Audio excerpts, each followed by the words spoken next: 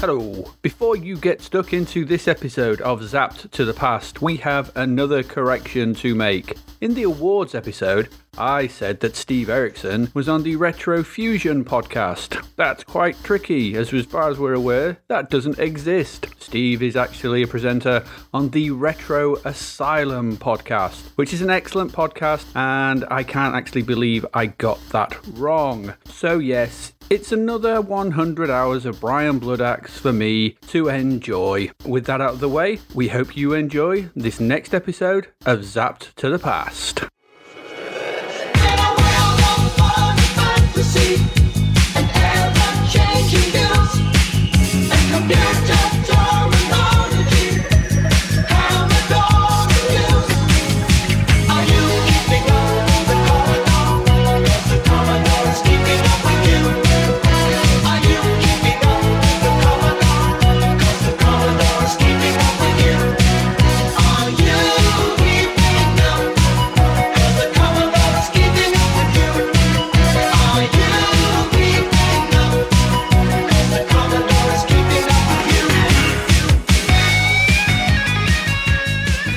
Hello and welcome to this episode of Zapped to the Past. My name is Adrian Mills and I'm joined as ever by Graham Raddings. And if you don't know, and have not listened before, this is a podcast where we talk about games that were released for the Commodore 64, whilst also taking a brief look at what was going on in UK music, film and TV back in the 1980s. We are using the magazine Zap 64 as a monthly guide for the games to focus on, but we are in no way affiliated with Zap 64 itself. In this episode, we're going to be looking at the games reviewed in issue 9 of Zap 64, which was the wet and rather sunny month of January 1986. So Graham, tell us what we can expect in this episode. Good lord, this is a spicy meatball. We go from full-on techno scavenger with Coronis Rift to cave diving with Hero of the Golden Talisman. Along the way, we hunt treasure with the Goonies, get into mischief with School Days, get a bit stabby with Fighting Warrior, and get lost in a maze with Robin of the Wood. We also bleach our eyes at the Birdman Bulge of Metabolis and develop a nervous twitch with the noisy Chimera. Yeah, that's good. Looking forward to it already.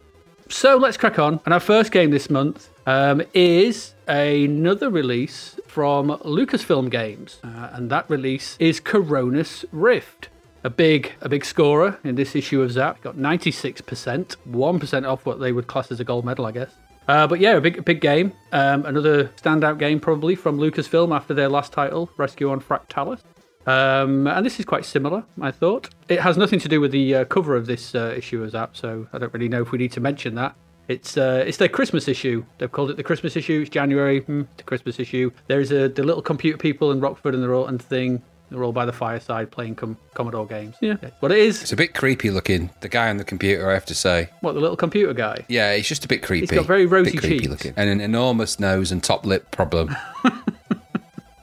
But no, I don't think he has eyebrows in his mouth. It's just weird. He's a bit weird looking, that guy. Well, maybe he's just a bit freaked out by whatever the hell Rockford is kneeling behind him. Why didn't I think of putting one TV on top of another TV when we played two-player games? Why didn't I do that? Anyway, it doesn't matter now. Because it probably wouldn't have been safe. Those things weren't straight. They weren't flat. They generally had a curved They're rounded. Top, maybe. I don't know. That is true. Mine was a box. The Ferguson was a box, wasn't it? Yeah. Yes. So that would have been... Funny enough, that Christmas was the year I got my colour TV portable. That was the Christmas I got a colour TV. So it's ironic, really, that that's on the colour. Yeah, it is. I'm not sure if I got mine that Christmas or the year before. It all blurs into one back then. It was some Christmas. Mm-hmm. I think it was the year before because I said we had Black Hawk by then. And I don't think we had Black Hawk in 1985. A game known for its massive amounts of colour. Green and blue.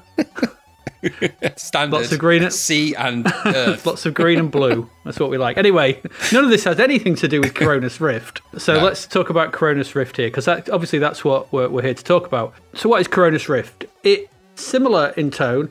Well, okay, let's go back. Rescue on Fractalis, you visited a brown planet, and in Coronis Rift you visit a grey planet. A very grey planet. So this is it's brutally hard. It's really hard. Let's not beat around the bush here. This is a hard game, but it's I find it quite engrossing. I don't know what to call it really, like a planet explorer, scavenger hunt type thing. You are there's a whole sci-fi backstory to this about the ancients and how they tested these sort of technological marvels on this planet, and then they just left them there to rot, and then they wiped all knowledge of that planet from the space records. And then what? The planet Coronis. The planet Coronis, yeah. And everyone whispered about it in hushed and awed tones around, campfires on strange planets. Have you heard of Coronis? Yeah. You got any Like they do, and everyone talks in hushed tones about mysterious planets. Yeah. I do that all the time. Absolutely, sort of thing. Have you heard of 1XA24? Otherwise known as P65. We don't talk about that here. We don't talk about that here. Shh. You're not speaking in hushed tones. Oh, you're talking about Coronis. That's the point, actually. Is it Coronis or is it Coronis? In this climate, it should not be Coronis. That's true, actually. Because it's a bit too close to home. So we're going to call it Coronis. Coronis Rift. It sounds better as Coronis Rift, doesn't it? But maybe we go with Coronis Rift. Let's harden the different vowels. Anyway, Coronis Rift. So this is a planet that's been wiped from all the star charts, and you happen upon it, traveling through space as you do, and you can't, according to the blurb, you're looking for, and you go, oh, what's it? There's a planet there. You go down and you start to explore. So you start to understand that this may be the legendary Coronis Rift, planet Coronis, that is made up of essentially 20 rifts, essentially 20 areas. In these areas are space hulks, which you can scavenge for better part. You can then take them back to your main craft and then go back up to your main spaceship, which is hovering in low atmosphere. And you can essentially just see if they're worth a lot of money, or whether they will improve your ship or your craft, your scouting craft for the planet. Because you're going to need them, because on the planet there are the Guardian Sentinels. These are spaceships of varying hostility and colour, that zip around, that will at any point just turn up and stop you from leaving the planet, scavenging hulks, and so you have to deal with them by shooting them. That's the game. Go around, scavenge hulks, improve your craft, kill stuff, and then go through the 20 rifts. At the end of the 20 rifts, there is the Guardian, what's it called? The Guardian create a place. What's it called? I don't know. The Guardian Central, the Guardian Hub. I don't know. Fleet Street. Yeah. So and essentially that's where all these Guardian Sentinel spaceships come from. If you blow that up and you destroy that, you then have free access to the entire planet and riches and wildness beyond your craziest dreams. All right. That's the plot. That's the thing. That's what this is. So, like Rescue on Fractalis, this is driven by Lucasfilm's sort of Fractal engine, where the graphics are created from a very procedural, fractally generated engine. But in this case, it's actually solid. You can map this. This is not randomly sequencing stuff in front of you. This is recognizable landscapes that you can traverse and map for each rift. And so, yeah, it's hard. It's technically very impressive. I thought it really is impressive. It's a very smart 3D effect as you move through these planets. And what things I liked about it, it's all controlled via the joystick. There are no keys. This in the hands of lesser developers, there would be keys aplenty, but Lucasfilm do very, very cleverly sort of thing, keep the entire thing joystick driven with some nice and easy, and it's pretty easy to actually navigate around once you get used to it. You've got a crosshair. So the main screen is split when you're in game. You've got the view of the actual landscape in front of you. And at the bottom, you've got your modules. At the top, there's your radar scanner and health bar, or sort of shield strength screens and all this kind of stuff. You push the joystick to the top, push your crosshair to the top, and it'll start you moving forward. You pull it to the bottom, it'll stop you. If you're at the bottom of the screen, bottom of your viewpoint, and you press the fire button, that takes you down to your lower layer where all your modules are, and you can redo stuff. You can go to your ship and all that kind of thing. It works pretty well. In the confines of one stick, one button, I don't know how they could have done it much better, really. And it is quite good. But like I said, it's very hard because explanation of anything is minimal, to say the least. This is a game where you've got to try and figure out what the hell does what. When you pick these modules up from the hulks, each one has two symbols, and so I went and had a look at the manual, and the symbols relate to a thing on your ship, so radar, a gun turret, shields, power generator, that sort of thing.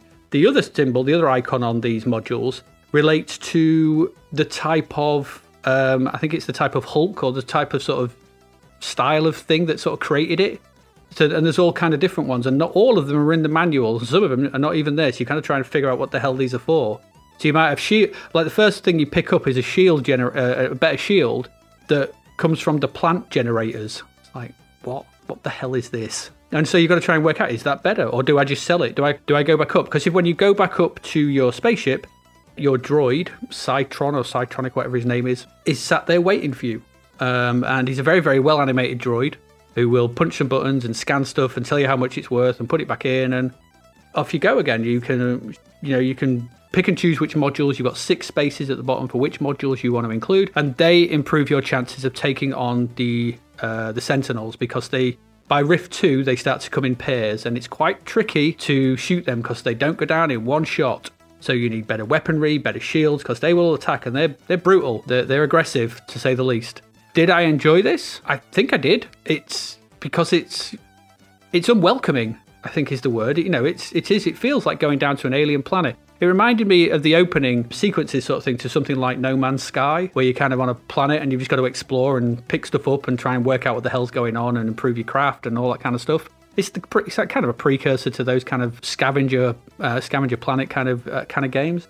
I don't know. What did you think? I've sort of waffled a bit there, so go on. I thought it was clever. I thought it had a really nice kind of... It's a very clever sci-fi kind of scavenger hunt. I like the fact that it had a nice rooted science fiction basis. There's a lot of backstory to it, so you get that buy-in. It's got a kind of developed, a nicely envisaged and explained sci-fi world that the game lives in, with the Cronus Rift and the fact that it's this legendary place and there's all these things going on. And that whole world is nice. And the graphics, well, it's a very clever advance of the sort of LucasArts procedural generator. So that's quite good. Nice, clever leap. It's a bit of a technical leap as well. So it's got a lot going for it. The graphics are, when the robot graphics on, it's nice and big and bold. And you get plenty of information visually. It's very compelling in terms of its story. The main problem I have is the game itself is dull. It's just dull. It is. It's just kind of a grey, pick things up. It's a bit like being a digital womble, just wandering around, picking stuff up. Is it useful? Might be. I don't know. The game gives so little away that it's hard really to... You have to really, really remain focused. And don't get me wrong, it's dull because it keeps you at quite a distance from the actual game until you get further in, if you start to build up all of your various parts. But you've got a lot of part collecting to do, and because it doesn't give a lot away, you've just got to kind of... It felt a bit trial and error, which I suppose is kind of part of it. And I think had I had more time to sort of really engage and explore it, as I might have done when I was younger, I would have probably given it a bit more credit. This time round, however, because I quite liked it originally, I never played it a lot, but I had it. It was always in the disc box at the back, Cronus Rift. It was always kind of, I don't know if I want to put it on or not. So every possible way this game is clever, except the way that it engages you as a player, which I think is kind of a bit of a barrier, unless you're willing to really just go and let it go and persist and buy into that world. And that, I think, just takes more time than I had with it. So I found it dull this time, but unfortunately, it's also just... I don't think it's a game I would have... I repeatedly went back to, and even back then, I think it was, like I say, it was a back of the disc box. I had it for ages. Every now and again, I'd load it up. I'd get as far as that robot filtering through stuff on the old conveyor belt, and I'd be like, eh. So I think there's a great game. I think these kind of LucasArts games, they're just not quite there for me. I much prefer the sort of the next wave, really. When they go out of this procedural games and they go into your Maniac Mansion and your Zack Cracker, and that's where I feel that the LucasArts games really speak to me. However, that's not to say that Cronus Rift and Foresta and Fractalis and the other games that use this kind of procedural generation sort of thing aren't clever and down there to appeal to somebody, because I'm sure they do. I just found it a bit grey and boring, I'm afraid. I would recommend people go and try it for a length of time, though, longer than I did. I gave it as long as I could, but I think if I was being fair, I would have probably spent less time on some of the other games that for some reason I can't explain I'd be playing for ages, and more time with this one. Perhaps I would have benefited from that, but I felt it was a bit dull.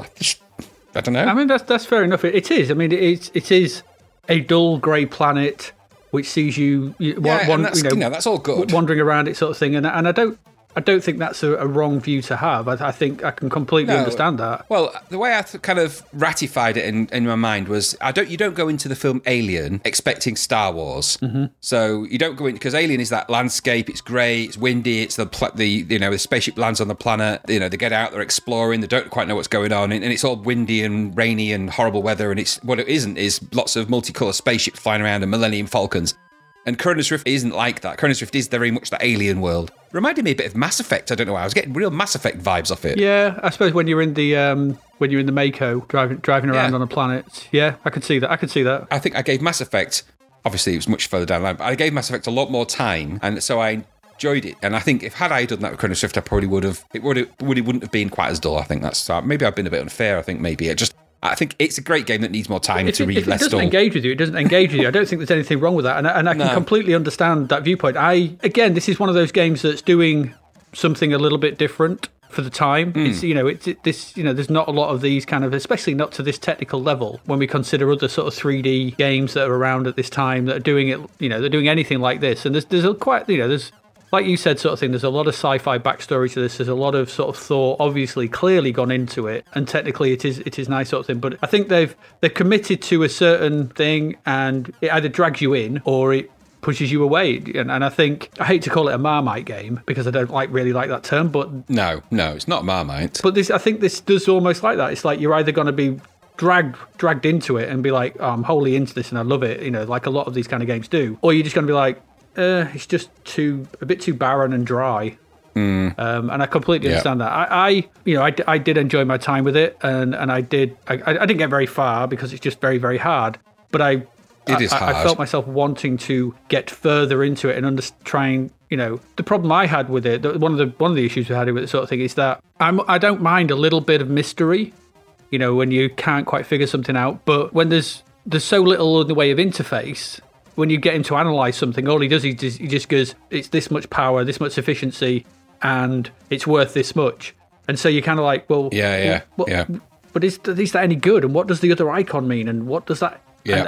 And so trying to figure out anything just felt a bit, like you said, a bit trial and error. I think that's a good spot. It is, I would recommend it. I'd say go and play it. Yeah. But be prepared to give it time. Be prepared for this to keep you at a distance until and you'll either fall into it or you won't. And I don't think, it's not like most games at the time. And I think that's probably why, I would say, I can see why Zap loved it because, absolutely. Because I think it does deserve what, for when it was reviewed and what they were looking at the time. I think I can completely understand that. But yeah, it is a game that feels purposefully oblique. Yes. Similar in a way, I suppose, something like Scarabaeus. Yes. There are thematic, somewhat, I don't know, it's technical thematic similarities, I suppose. The idea of, it's quite a lonesome game, isn't it? It's a bit like Rescue and Fractalis is kind of the same. It's a bit kind of, a bit lonely, bit of a lonely old game. Scarabaeus, you get glyphs, and you're wondering what the hell they mean. In this, you get icons, and wondering what the hell it's similar. And like you said, sort of nice 3D effect, technically very clever. And very. And like that, fully joystick driven pretty much. But yeah, credit for it. It's good. It is good. And but it's a toughie to love. It's not. Yes. It's not. Bit of tough love. There you go. So Cronus Rift. That's our view on that. That's Up to the Past. Definitive opinion on that, which is kind of not very definitive. Go play it. Just play it. It is, we would say to play it. Yes, I think that's right. Put a bright light on afterwards for a while. You might get SAD playing that game. So much grey. You're going to actually, it drains you with vitamin D playing it because it absorbs it into your Commodore 64. Maybe that's why the little computer people on the cover has got a very red cheek. It's got such a red, shiny nose. Let's move on. Still getting weird. All right, that's Cronus Rift. Let's move on to our next game. Which is the 8-bit version of the film Goonies. Yeah, Goonies. We talked about this film-wise, what was it, a couple of issues back or a couple of episodes back? Wherever it was, it came out around Christmas time. Graham, what did you think of Goonies, the game? So the film, it's the licensed game based on the film. So the film and the plot of the game are the same, essentially. So it's the quest for One-Eyed Willie's treasure. So you've got 8 levels in this game, and you've got 2 players on the screen on each level, and the idea is you've got to sort of get them both to the exit of the levels. The last one's slightly different because you got to get the treasure, but the idea is that you're working as the Goonies. There's different Goonies in each level, and you have to sort of solve the puzzle for each one, progressing your way through, and then eventually you get the treasure, and along the way you're going to bump into the characters various characters that are in the film, whether that's the woman, I can't remember her name, Mama, whatever her name is. Yeah, is it the Fratellis? The Fratellis, that's it. I know, the Fratellis. So you bump into them, and of course you bump into, what's his name? Hey, you guys, that one, I can't remember. Not Chung, that's the kid in it. Sloth, yeah. So all of it's been a while since I watched The Goonies, and I'll tell you why. It's because it's not a film I really like. So I know that's sacrilege to people out there who, like watching, the Goonies, and there's nothing wrong with it. I've said it before when we talked about the film. I find it a bit babbly and a bit annoying. But the game. So graphically, it's made by Datasoft. It must have been ported to every single type of personal computer at the time, and I think the C64 was later down the line of its ports, because I actually played this originally on an Atari 800 XL, which took forever to load, and was actually a bit graphically and orally, dare I say, better than the Commodore 64 version. Weird, I know. But play it on the 64, so the graphics are kind of bi-colour browser. They're okay. Quite lively sprites. Quite okay. Nice dual player, the way you play both players to get to the end of each level. The music in it's okay, but it does great after a while, and I think after... Because some of the levels are quite tricky. There's one in particular I got stuck on for ages where you're in the house and the Mama Fratelli comes out and you've got to sneak around. The levels are quite well engineered and tricky. I think the problem is that once you've finished this, you're not going to really... It doesn't engage you like the film does. It's a bit like playing a sort of... They've cherry-picked kind of the things that will make you remember the film, thrown it into a game with some of the logic, but it doesn't have the charm of the film because it's just kind of, it's just you running about with kind of blocky representations of the different characters. Still, all said and done, it's playable enough, it's fun, and it's not a bad franchise game as they go. But I think in the realms of development, I don't think it's the greatest development and the greatest looking game that they could have done based on the technology of the Commodore 64. It feels like a port from another machine thrown in. And I suspect that's very much what it is. But I enjoyed playing it. Weirdly, I was playing it for ages. I don't know why. I just kind of got into like a weird zombie mode. I don't know if it emits a signal, a bit like that pumpkin in Halloween 3, where it's like... and I was just sort of gooneying out. But, I don't know how much time had passed, but I'd got, I think, to level 3 before I realised that I'd been on it for what seemed like a million years. And, I think I'd gradually hunched my shoulder and started to get a bit, a bit slothed out. So and I peeled myself out of the chair I was playing it in. I've been there that long. So there must be something to it, because normally games like that really do my head in. But I'm not a big fan of the Goonies, but I know you are a Goonie fan. You're an honorary Goonie, I believe. I'm not a massive... I mean, I like the film. The film's fine. If it's on, if I catch it on ITV4, then I'm probably going to sit and watch it, because you do, don't you? It's just the Goonies. If it's on, and I know... We're recording this on the Thursday before the Easter weekend. I don't know if it's on over the Easter weekend. It seems like an Easter weekend film. If I'm flicking through the channels over this weekend and it's there, I'm probably going to sit and watch it, because you know what? It's an hour and a half, 2 hours of just harmless fun. And I can dig that, and sometimes that's kind of what you need at times. So yeah, I don't mind it. It's made by Datasoft, isn't it? Mm-hmm. So let's not beat around the bush. This is Datasoft doing Bruce Lee, Zorro, Conan. Mm-hmm. They kind of look a bit samey. Goonies. It's that single screen. Single screen, small characters, multiple platforms. You guys using the same engine? We're just changing the graphics a bit.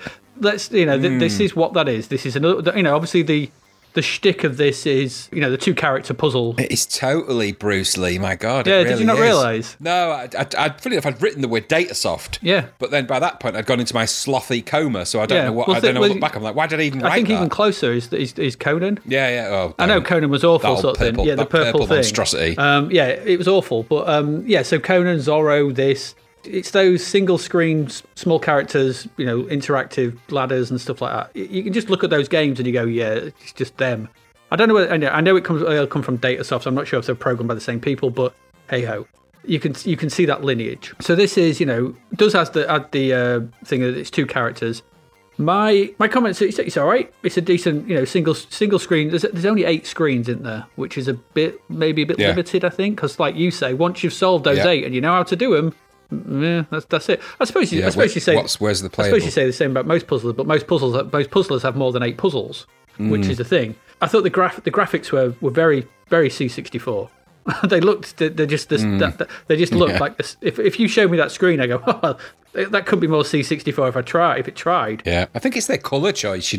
They really hammer the hell out that 16 colour palette. You know, they get the most out of those basic colours. There's no FLI graphs for them. They're not mixing or blending those colours. They're not doing anything fancy. It's got 16 colours. Damn it, we're using any of them. That's it.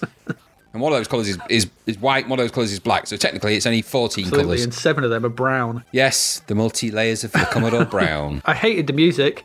My note here is the music is a twee thing of drill-like proportions that drives through your mind like a screwdriver. Yes, I have the same feeling when I listen to anything by Wet Wet Wet, strangely enough. Not that I do that very often. Oh, angel eyes. It's the sweet little Mr. You know, if he couldn't look any more smug in that video if he tried. He's the smuggest man on earth. I guess it's because he's a good-looking guy. Marty Pello. Yeah, Marty Pello. Yeah, you see, he's very close to Pello and Boss. And that's, as we all know, is a that'd be dead weird if he just turned around sort of thing and he's got like real edges. He does. Hello. He's always face on. I'm Marty Pello and Boss. If he lays in bed, he just merges with it and he just his edges becomes like an indented outline. Anyway, that's a big digression from where you were at. Where was I, sort of thing? I found, with this being a puzzler sort of thing, having only 5 lives was a pain in the arse because it's easy to die, and especially on some of the later screens. Very. And just being shoved back to the beginning. It's like, oh, God, each just give... But I can, back in the day, they probably did it because... longevity to make it sort of harder and things like that. I found it weird and sort of sometimes hard to really understand what I was supposed to interact with on the screen because nothing stood out at times. Like it took me ages to realise on the first screen that I had to jump and push the water thing over to put the fire out. Yep. Oh, I was just wondering. I figured I had to go up, push the chair, go up, turn the money printer on, and Mama Fratelli would come out to catch the money. Come out, catch then the money. Then the other one could run down to the bottom, and then I was like just running around for ages, wondering, am I supposed to go through the door?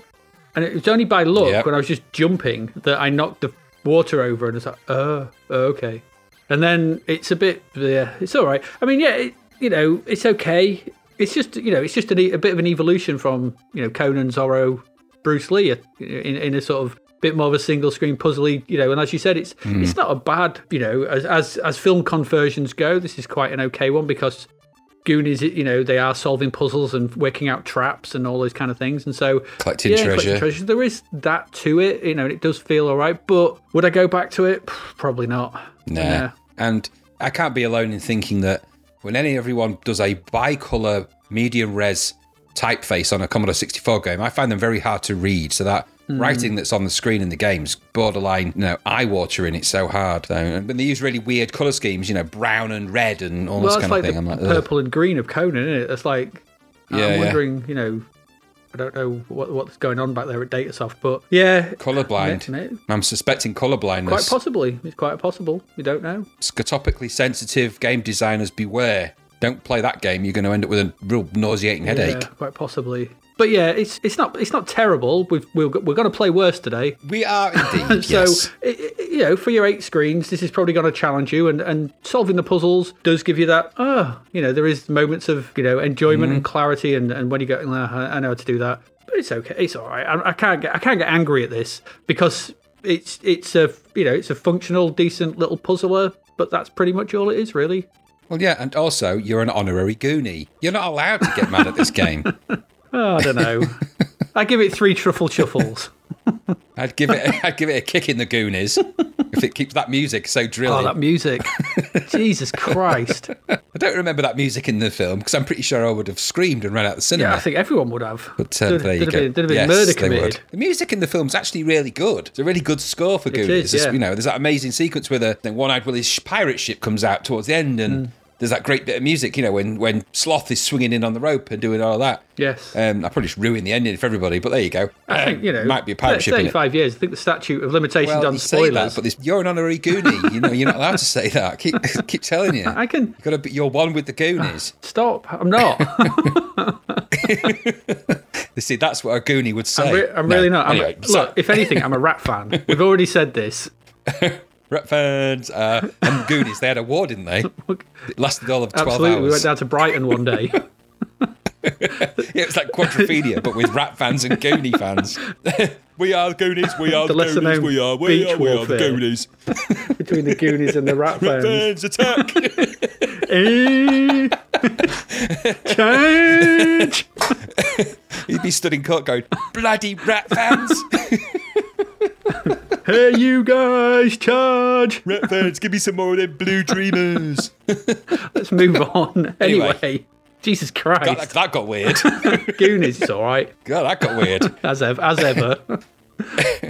Right, let's move on. Goonies, yeah, it's all right. 8 screens of puzzlings. There you go. Puzzlings. Puzzlings. Yeah. It's puzzlings. I know we've gone into the Dark Crystal.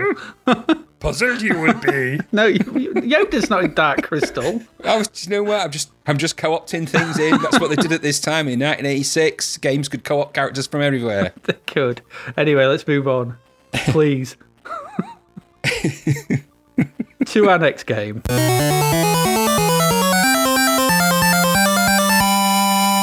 Our next game is... Oh, yeah, this is a disappointment. Yes. Fighting Warrior. Fighting Warrior is our next game. So, Fighting Warrior. First thing that greets you with Fighting Warrior. What is Fighting Warrior? Fighting Warrior is the pseudo-sequel to Exploding Should Have Been a Gold Medal Fist. So... Is it really? Is it classed as kind of I think so. It's side qual It's the kind of next thing? one along from them. It's Beam Software. It's their next game. It's, Is it Melbourne House as well? Yes. You gads. Yes, definitely. I'm pretty sure it is. No, I think I seem to remember it being, and that's why everyone kind of got giddy about it before they played it. Yeah, absolutely. That was the problem. Developed by... Oh, no, it was Chrome Studios. Chrome Studios Melbourne, which I think is Beam anyway, I think. It's from them. It's the same stuff. The problem is, right, so Fighting Warrior, was touted as some kind of sequel to Way the Exploding Fist. It has a similar kind of graphical style, big, chunky, quite well animated sprites. But in this game, you play the titular Fighting Warrior, who is depicted on the title screen is very grey. He needs some sun, which is weird considering he's set in Egypt. As we say, the Commodore 64 has plenty of colours to adequately portray someone with a tan. Yeah, and not only that, they've gone for the kind of Egyptian warrior look that you would have worn if you did a school play when you was back in the 80s, where you just put a tea towel on your head to play anyone from the Middle East and put a belt around your head. Yes, it's another one of those that we can look at. It's not the best. And it's a blue and white. They weren't known for their wearing blue and white stripes. The Egyptians, they tended to not do that kind of thing. I did, no. But yeah. Well, blue isn't a colour you're going to get hold of easily in Egypt. No, probably not. You know what? I'm not an expert. No, but he's very grey in this title screen. So you play the titular fighting warrior, and you'd think Exploding Fist people, Melbourne House, title like Fighting Warrior, same similar kind of sprites. You're in for a good time here. You would be sadly mistaken. Yep. My first comment on this is so boring. It's really, really dull. You walk along and you fight with 3 moves. Remember Exploding Fist had 16 different moves, whatever. 3 moves. It's just, you can hit high, you can jab to the middle, or you can hit low. That's it. That's your thing. You basically get a series of Egyptian-style creatures that walk towards you, some of which are similar to you, but may have an animal-type head. There are some dogs that may attack, and there are like a winged dragon-y type thing that may attack. But essentially, they all do the same thing. You've got 3 attacks. They'll block. They'll jump. You can duck. To be fair, these are well animated, but that's it. And the health bars are massive. Yes, they take forever. And it just takes forever to destroy anything. And once you kill them, once you do actually destroy them, you're presented with a pot. Missing the pot takes your health off. What are they thinking? What? Because you have to be in the exact right place to hit the pot. Yep. Don't do pot, kids. Don't. And it's like, you don't lose health if you miss the toilet when you're having a pee. That's not something that happens. And similarly, if you swing and miss and don't hit a pot, you shouldn't lose health. But you do. If you do hit the pot, then different things can happen. It can generate more monsters. It can open up a triangular doorway into a different location, which is only different in the fact that it has a different background, but it has the same bloody creatures walking towards you and fighting. Oh God, what were they thinking? It's so dull, and it just takes so long to beat any of them. Oh God. And do you know the problem is that this should have told us what to expect with Fist 2. Yes, it is a warning. It is, siren, it really is. This is a shot across the bows going, you think Fist 2's got to be good? Look at Fighting Warrior. Yeah, you wait. Yeah. You wait till you see those moonwalking karatekas. Moonwalking scrolling. Awfulness. I don't know, did you like this? Did you get on with it or did... No. I mean, do you know what? I don't know why. The music is like an earworm, isn't it? For some reason, I can remember it from being back then. So there must be something real earwormy about it. Because I did find it great pretty quickly, though. It does. So my initial thought about this was that it was like the crappiest version of Karateka I'd ever played. Yeah. Because it was just like Karateka. You're walking along. The story is the same. Pharaoh's captured a princess and imprisoned her in the temple, and you've got to fight and get her. Yep. By walking right and continuously fighting one thing after another, so presumably you end up at the temple. Mm-hmm. And now, at least Karateka had an end, because I have a feeling this just goes on forever and ever and ever and ever. I don't think there's an end to it at all. I was playing it for a long time again. I don't know why. I think either. That music is kind of hypnotic. But in the end, my conclusion was I've put a weird multicoloured block Karateka style stab 'em up, because I just went around sort of doing that really weird belly stab that he does, which is kind of a thrusty belly stab. It's the strangest fighting moves I've ever seen. It kind of looked Egyptian, I suppose, is the best thing I could say about it. But everything else was a flat disaster. I don't know how you get it wrong. Even if you just made Way the Exploding Fist and put Egyptian characters and did 16 moves for those Egyptian characters, that would have been better than this. I don't know why they went to these lengths and trying to add a narrative. I have a feeling somewhere that there is someone who played Karateka and there is a bit of borrowing going on here. Because it does feel, if it is thematically the same.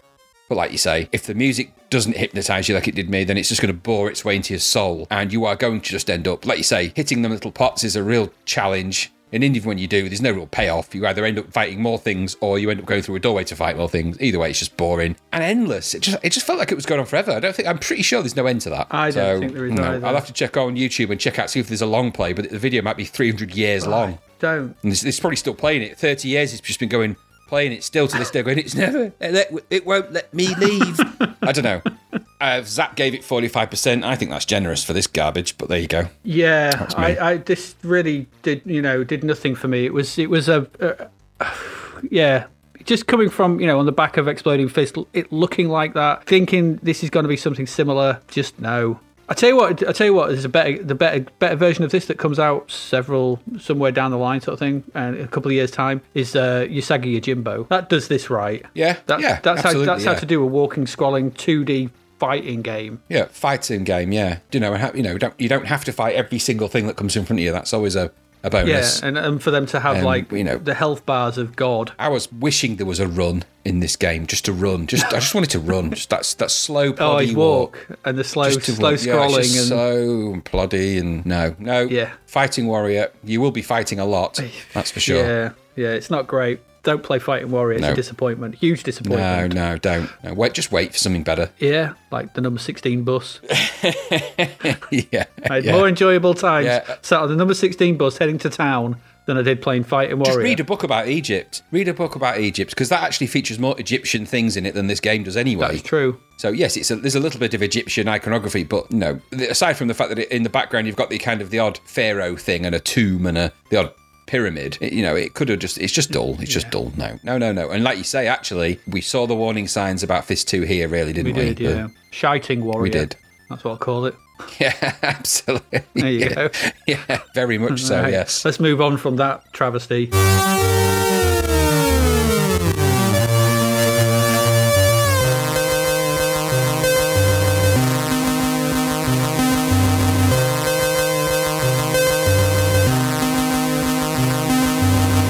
To our next one. Maybe you like this. I don't know. This is a weird one. What is our next game? Our next game is, it's a bit of a hark to the past. This is a Spectrum conversion, a Spectrum classic. One would say this is one would say liked in the Spectrum world. This is School Days. Graham, did you enjoy your time back at school? So, School Days, you are Eric the schoolboy, I believe. Mm-hmm. And the idea of the game is you've got to get your report card from the staff room. I think it's a safe. I can't remember. You've got to get it from the staff room anyway.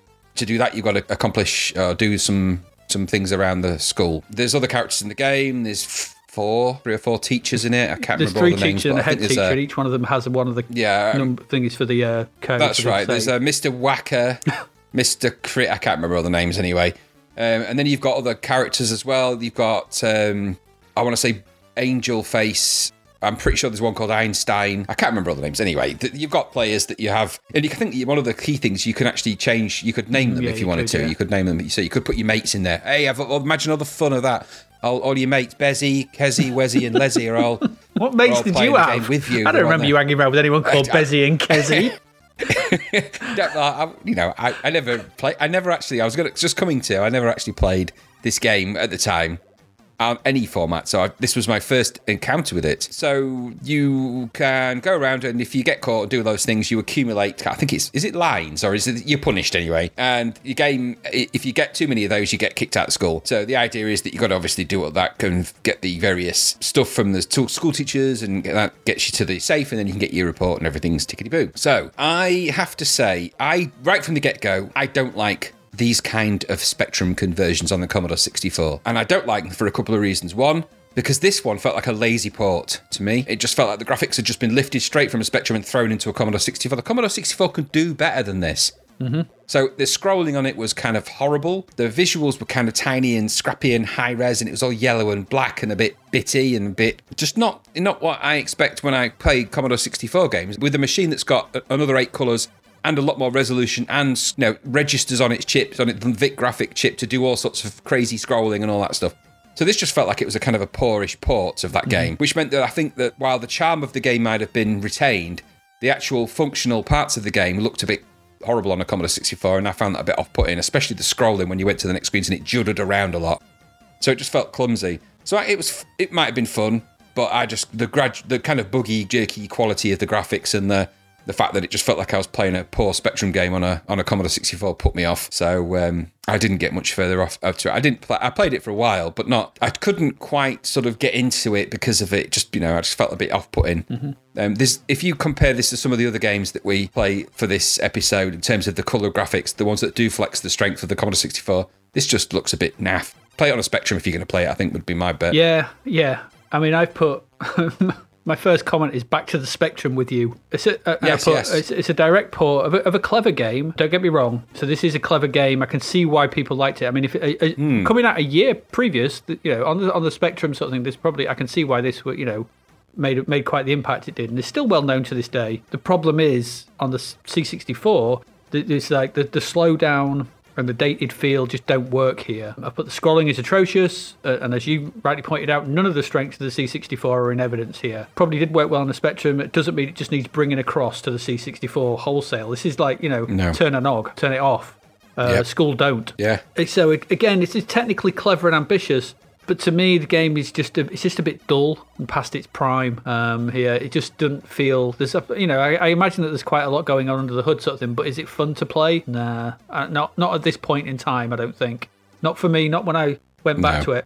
No. I think I played it on the Spectrum somewhere. Someone had it at some point, but I don't really remember much of it. And I kind of... This is one of those games I know of rather than know. Yeah. And so this was really my first time coming to it, and... Yeah, I think this it's not a particularly great port, and how the hell this got 78%, I'll never know. That baffled me, I have to say, when I looked and saw that, and I read the review, and like I said, I think you can fall in love with the idea, because the game idea and the game itself and the stuff that happens in the game is great. This is just not visually very nice. Yeah. So it doesn't feel very nice on a 64, but if you've played the Spectrum version and you've got that in your mind, then you're probably going, oh yeah, there's some really cool little things that can happen here and there, but... It was lost on me. I never really played it originally, so to come to it quite fresh, I just found it. And that scrolling did my head in. I'm sorry, but it did. I just think, you know what? We was only one episode ago saying how Chris Butler had amazed us with his scrolling on Z. Yeah. And then you come to this where, it looks like, you're going to have a seizure trying to wait for it. And I'm like, and it's just horrible. I'm like, no. Then the thing is, the C64 can do full screen scrolling. I mean, there's games out there that do it. So it's not, and if you want to do that thing on the 64, it can. It's not like it can't. So anyway, don't know. Just lazy porting, I think. I think so, yeah. It's not something I want to spend much time talking about. School Day. If you want to go play School Days, go play it on the Spectrum. It's probably better, and it's probably more suited to that machine. I would definitely recommend that. It's a Spectrum game. And we're not knocking it, and we're not knocking the technical chops of it on the Spectrum or anything. It just don't work here. No. So there you go. School Days. That's it. There's your games for this first section. Cronus Rift. So, you might like it. Goonies. Yeah, it's all right. Fighting Warrior. School Days. That's my review in sounds. Join us after this short break where we will be talking about musical delights for January 1986.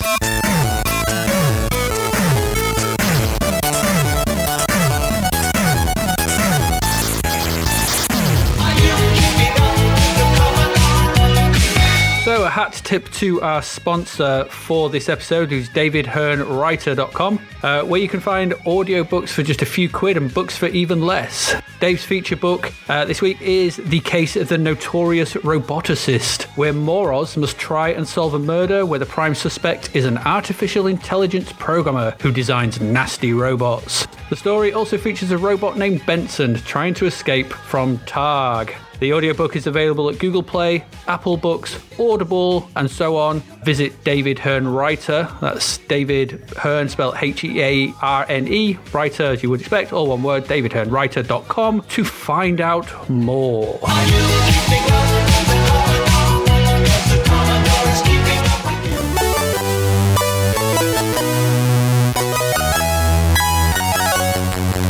Welcome back to our look at what was going on in the world of music in January 1986. Obviously, going into the new year, our good friend Shakin' Stevens was at number one, but he didn't stay there. He was only there until other bands came along and booted him off. So our number one singles in this month, where there's two bands, one you don't like and one we both like, I think. So we've got West End Girls by the Pet Shop Boys comes in. We mentioned this episodes back that it came in. It's worked its way up the charts and it's now at number one. And it stayed at number one for 2 weeks. First 2 weeks of January 1986, first 2 weeks of 1986 was West End Girls' Pet Shop Boys, where it was then replaced. Another track we've mentioned has worked its way up the charts, but it's The Sun Always Shines on TV by a-ha. They're quite a pair of, they're very January songs, I think. Yeah, I mean, especially West End Girls, isn't it? It's just kind of, grey. January lasts all year. It seems to. Yep, longest month of the year. The longest month of the year for every reason. Yeah. And The Sun Always Shines on TV is, pretty bleak. It is bleak. So it's a bleak old song, Sun Always Shines on TV. It's what you get when you come from a country where, half the year is dark. Well, the interesting thing was, I was watching a TV show about 1986, 85 kind of pop music and stuff. And was that Top of the Pops? Yeah, there was a interview with a-ha, the guy from a-ha. And they said they're kind of trapped into the teen band. Because they weren't really like that, and they just kind of got trapped into it. And they were kind of like, oh well, we'll go with it. Didn't it say that they were previously they were like a Swedish prog band? Yeah, and they just weren't making Norwegian, it. Sorry, Norwegian, Swedish, Norwegian. They weren't making it in Norway, so Norwegian. they came to London. Yeah. And sort of just got picked up by the whole pop thing. So they became kind of pop stars, and they weren't really wanting to be pop stars. They were kind of, you know what? Sometimes you just deal with the hand you dealt. And I don't know what you expect if you write Take On Me. Yeah, no, but that was the video that really did that for them, and then after that it just took off for them. They weren't getting anywhere until that video came about, and that was the most money that Warner's had spent on a music video at any point to that date. It was $100,000, and that was the most money that had ever been spent on a music video for a-ha, because they were determined to make them into something, and of course it worked. It did work. Did work well. So weird number one albums. Now That's What I Call Music 6 stays in there. Of course it does. For another week. And then Brothers in Arms comes back. Why is that coming back? Give me a moment. Give me a moment, caller. Right. Bear with me one moment, sir. And I'm sensing a single got released. Yeah. I'll get to that. New releases of note on the 6th of January was Walk of Life by Dire Straits. Came in straight at number 30, so I'm imagining people heard that and went, you know what, there's quite some number of singles of this that I'm getting into, so let's go buy the album. Yeah, and it's kind of a harmless dingo, dingo, dingo, dingo, dingo, it's kind of rockabilly, rock and rolly, innit? Walk of Life. With the video with all of the NFL players ramming into each other and smashing each other on the American football field. Is that the video, is it? Yeah. It's like watching all the quarterbacks getting sacked by the linebackers and stuff, yeah. Yeah, it's a catchy old tune. One of the ones of Dire Straits that I don't mind something. But it's, so you could see that. People with a bit of Christmas money probably thinking, I should really buy that. Some songs on that. Yeah. Maybe Dire Straits didn't give their tracks to Now That's What I Call Music. Maybe they held out. Yeah, they're not maybe they were the direct line of music, of bands. Because Direct Line don't appear on Confused.com, do they? No, they don't. They don't give them so. So Dire Straits, Direct Line. Both with D. Be. You're not allowed. We're not allowed on that. You're not putting any of our tracks on your stupid compilation albums. Then you're not. So that's probably why. There you go.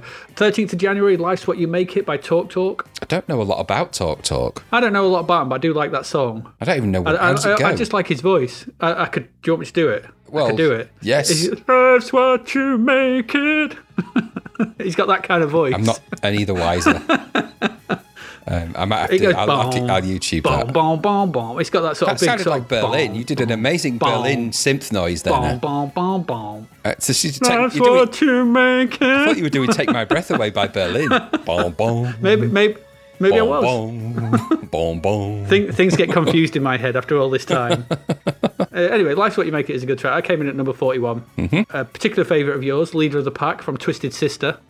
Is that the Leader of the Pack? That's why I fell for the Leader of the Pack, but it's a Twisted. I reckon so. I don't like Twisted Sister at all. I like saying you like all these bands on here, sort of thing, and being in charge. I've given you the worst taste in music ever. People must be listening to this going, God, his taste in music is terrible. He likes Twisted Sister. I really don't. I really don't like him at all.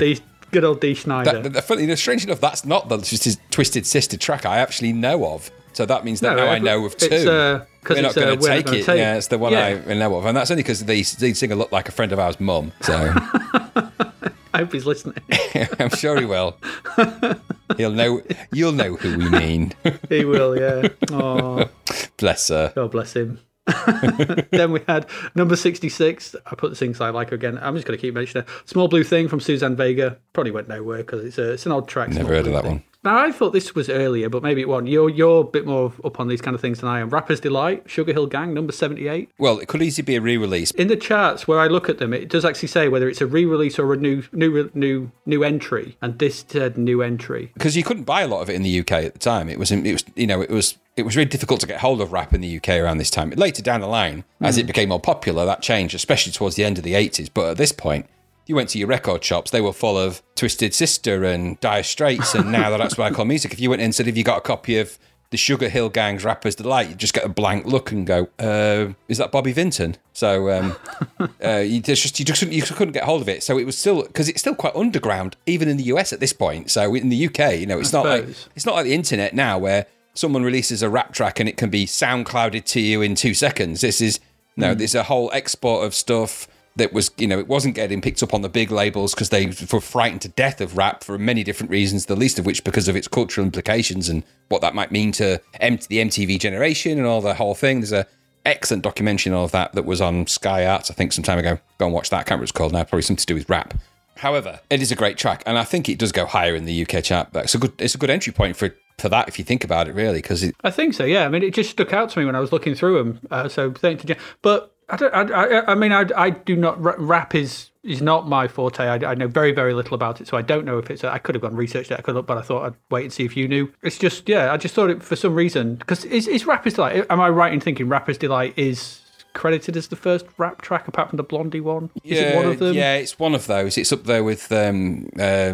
It's Rapture by Blondie. You could class that, I suppose. It's got a rap in it of sorts. It's not what you'd call great. It's not a rap song, rapping, obviously. But these songs are the pioneering songs that break through. I think that's the important part. There's a whole lot of rap being done, but these are the ones that kind of penetrated into more mainstream. They were just being picked up by not bigger labels, but labels with enough clout to be able to get them exported out of the country, I think. And so Sugar Hill Gang is not something that we weren't going to see that necessarily on Top of the Pops at this point, but as they get further in, there was a demand for people to start hearing and seeing this stuff. But you're right. There's Grandmaster Flash and a couple of others that with the Message and stuff like that, and they are those pioneers. It always makes, because you're right in a way, everyone forgets about Rapture by Blondie.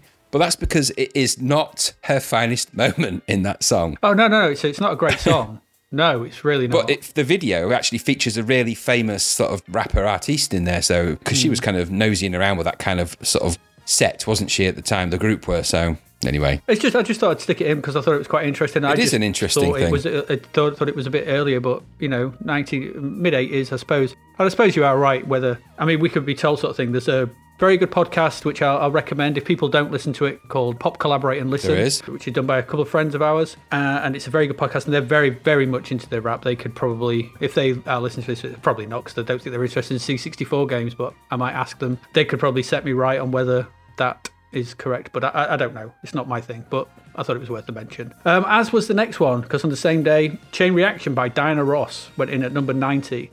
Is this, and I didn't listen to it, but I know Chain Reaction by Diana Ross. Is this the Bee Gees version? Is this that one? Yes, it is. Is this the Bee Gees version, or did she do another version that then got singed up by the Bee Gees? No, it's the version with the Bee Gees singing in the background. So they sing on it. Dun, dun, Yeah, you can tell it's the Bee Gees. dun. You can tell if you think about that. Oh yeah, absolutely. Yeah. And you think about the way the Bee Gees construct their music. If you think of the Dionne Warwick tracks that they wrote, you think of because they wrote tons of songs. I mean, I actually quite like the Bee Gees for all sorts of different reasons, not necessarily for this song. So do I. But they have a style of writing, and Chain Reaction isn't. I don't think Chain Reaction their song that they wrote, or is it one that they've covered? I don't know. No, I think it is actually one of theirs. Yeah. I think, but I could be wrong. It sounds like it. No, like you say, if not, it certainly sounds like it. But they certainly made it their own because it's got that Bee Gees kind of vibe. Yeah, and it's got you can't miss their falsetto singing and everything that's on it. You can't miss them. They're there. They're on it. Yeah. Want the video where she does all the different eras of pop? Yes, Diana that's Ross correct. in the video. She's 60s, 70s, like a disco diva. She's like on the 60s in like one of those pop. Yeah, because if you think of the way she sings it, TV shows. She's got that sort of soft voice, doesn't she? And if you think about that. Take her voice out and put Barry Gibb's voice in. He could have almost sang it himself in that way. He almost does. Now I'm thinking of Barry Gibb in that tight dress she wears, and I've gone down a horrible route of what have you done to me? He would be in the middle of a chain reaction if he was wearing that. It'd be a dangerous situation. With his hair in those braids. I can't think of the Bee Gees without thinking of Kenny Everett in the 80s. When he did that sketch, when he always did the Bee Gees, didn't he? He did all three of them. And he said, how would you describe your enormous teeth? And they said, mass of two sets. In fact, we'll put the YouTube, it's on YouTube. We'll put no. Yes. So James, but I'm surprised it got in at 90. I thought it would have been higher with it being the pedigree of Diana Ross. That's what I wondered. I wonder whether this was the first entry or whether this was not the beat, whether they remixed it to a later thing. I'm not sure. It's a re-entry for Diana Ross would have been an uncomfortable thing to say on Top of the Pops, wouldn't it? 19th of January by the Bee Gees, all three of them. 19th of January. 3G. Better than 5G, I guess. Oh my gosh. Right, let's move on quickly. That would be a chain reaction. Anyway. 19th of January, when the going gets tough. The tough get going from Billy Ocean.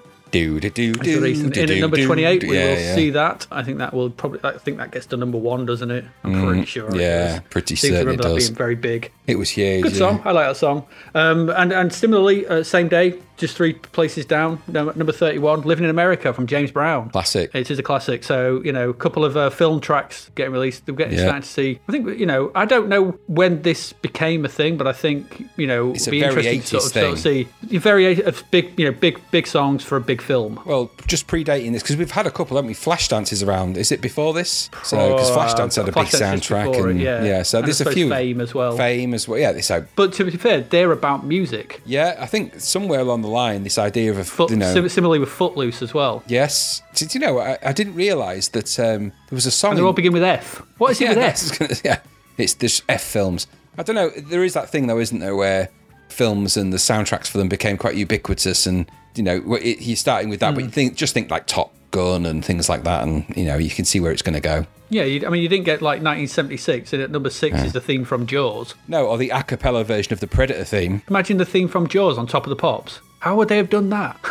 It would have just been one guy with a cello miming. Or Pan's People just going around really slowly. They could have done that. Dun dun dun weird, dun dun. The shoulders would have been going, wouldn't they? Dun dun dun dun dun dun. I don't know. In at number 7, at number 7 is the 5 notes from Close Encounters. Well, do you know, on Top of the Pops back then, just as an interesting little clip if they had have done that, then the BBC orchestra were obliged to play everything that was orchestral on Top of the Pops up until about 1979, 1980. So if you had an orchestra as your backing track on your song, the BBC orchestra, the BBC sort of pop orchestra, had to play it live in the studio, and you had to mime to it or sing to it. So it would have been them playing Jaws. That would have been weird. So it would have been like, it wouldn't have been John Williams' version. It'd have been like a funked out version. It could have been a bit Jeff Lovey. Now there's nothing wrong with that. Jeff Love does Jaws. Oh yeah, imagine that. It would have been dun anyway. This shack's got funk. It's like with Jabba Jaws. You're going to need a bigger bass. Oh, yeah. Oh no, that would be ace. Anyway, so yes, film songs are getting there. I don't know if you're a fan of. I don't know if you were a fan of these. Following week, 26th of January. The only one I could find of any note was "Rise" by Public Image Limited. I don't do know not this song like at them. all. No, I was never a big fan. I just thought I'd throw it in just to see if you were. I don't like whether the you've come way to appreciate them over time. the lead singer, what's his name? It's him at the Sex Pistols, John Lydon, isn't it? isn't it? Yeah, John Lydon. Yeah, I John. cannot stand the way he sings in Public Image Limited. I'm sorry about I don't. The only song I actually like by them is the one where he's actually just a sample, which is Open Up, I think, and that's them and somebody else. So, nope. Just to round off again with our film stuff, there was barely any new stuff out. And this is, everything's been released pre-Christmas, I guess. I imagine there's not much new albums released in the January window. And obviously, Dire Straits are taking up all the air in the room. But the only new albums to come out were the Back to the Future, that I could find of any note, were Back to the Future original soundtrack, which went in at number 99, which I thought was pretty low. When you say the original soundtrack, is that the actual music of the film, or is that the songs off the film? It just says the original soundtrack. So I think it's the right. songs. Okay, because it's got Johnny B. so I think Good it's- and that sort of stuff in Huey those Lewis people. and Huey Lewis in the news and everything. Yeah. So I thought it was quite low. But anyway, but then there was nothing really for about 3 weeks. Then 26th of January, the Rocky IV original soundtrack. Good soundtrack, right? That's an eclectic miss, and it is a great soundtrack. I has. still listen to that to this day.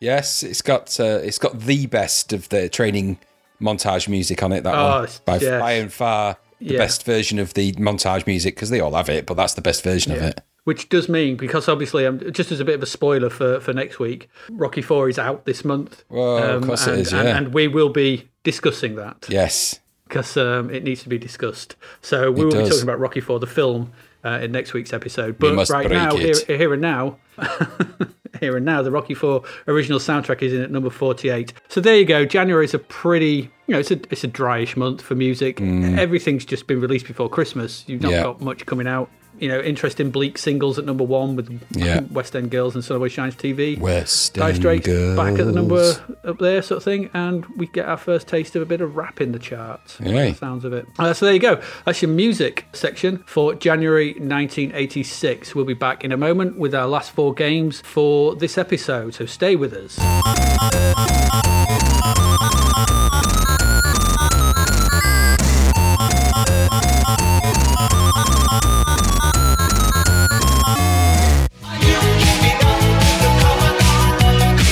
Big shout out to our sponsor, DavidHearnWriter.com, where you'll find bargain books and audiobooks. Dave's feature book is The Case of the Notorious Roboticist, set in a future where Gumshoe Morrows fights for equality in a society where androids are the norm and the lines between human and robot love are blurred. Audiobook available at Google Play, Apple Books, Audible, and other cool places. Visit DavidHearnWriter.com to find out more. Dave's podcast pick is School Days, as he tries to outsmart Mr. Wacker. Are you keeping up with the Commodore? Yes, the Commodore is keeping up with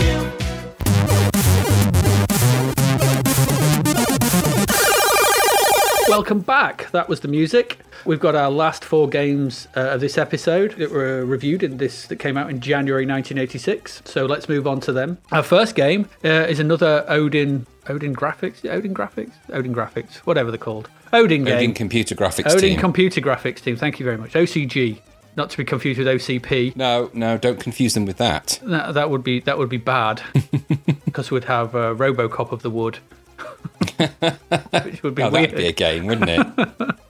It'd be really slow though. It wouldn't be fast. Too slow. It'd be way too slow going around all the screens. Anyway, so the game we're going to be talking about right now is Robin of the Wood by Odin Computer Graphics. Graham, do you want to tell us all about Robin of the Wood? Yes, so Robin of the Wood is, as you can well imagine, a game based on Robin Hood. Robin Hood was a legendary, mythical robber of the rich and giver to the poor character from British mythology. Anyway, long and short of it is that your father is the keeper of a silver arrow and is killed by the dastardly sheriff of Nottingham, and they're getting the arrow stolen. So you've got the silver arrow has now been offered by the sheriff as a price for the classic archery contest to lure you into a trap. So the aim is to get the arrow back and avenge the death of your father. So all very classic Robin Hood tropes that we've seen a million times before. Mm-hmm. Yes. This is probably plot-wise more akin to the Errol Flynn Robin Hood a little bit. The kind of wearing the green hooded thing and all that.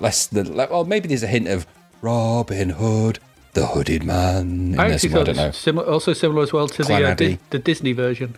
Yeah, there's a bit of that as well in there. So they're all about Robin Hood, aren't they? At the end of the day, there's things that are missing from this, which I'll talk about in a minute. But so you search Sherwood Forest, you get the magic arrows, the thwart the plans of the sheriff, do all of that. And inside of the woods, there are people to avoid and fight if you wished with your trusty quarterstaff, your buck and a quarterstaff, if you've watched the Daffy Duck version of Robin Hood. And that's the game. It's a big old maze, isn't it? Big old maze game. Wandering around. Felt a bit Saberwolfy in places, this. Graphically lovely, though. Really pretty. Really nice graphic visuals in this. Really nice animation of the main sprite. Really nice. Really pretty visuals in a way that these kind of games generally aren't. So this is the C64 doing a version of those with 64 kind of colours and graphics. And by hell, it's good. Graphics are well animated. It's a bit sparse. There's not loads in it, but it's quite an intriguing game. One of those games where you need to make a map. You know, this is another one of those Mapper's Delight type games that we've talked about before. So for me, it was fast though. It was quite a fast old game. It's likeable and playable and interesting. It's just I think it benefits from not being continually bombarded with enemies. There could have perhaps been a few more in it, but it means that you are exploring and finding as opposed to just fighting continuously for no reason whatsoever. And so I found that quite interesting. But I think I got lost very quickly in the game, just wandering around lost in it. And the trouble is because there aren't a great variety of kind of backgrounds, they do start to look very similar. And within 2 minutes, I was completely lost. I thought I really should have perhaps made a map. I don't doubt that there probably is in an issue time or something, the map of this, if it's not even in it. I don't think it's in this issue because they've got one for a different game. But I thought it was quite likeable graphically and in every way that, you know, these kind of games should be done. It had everything in it. So I quite liked it. And I was playing it for a while. I got lost in it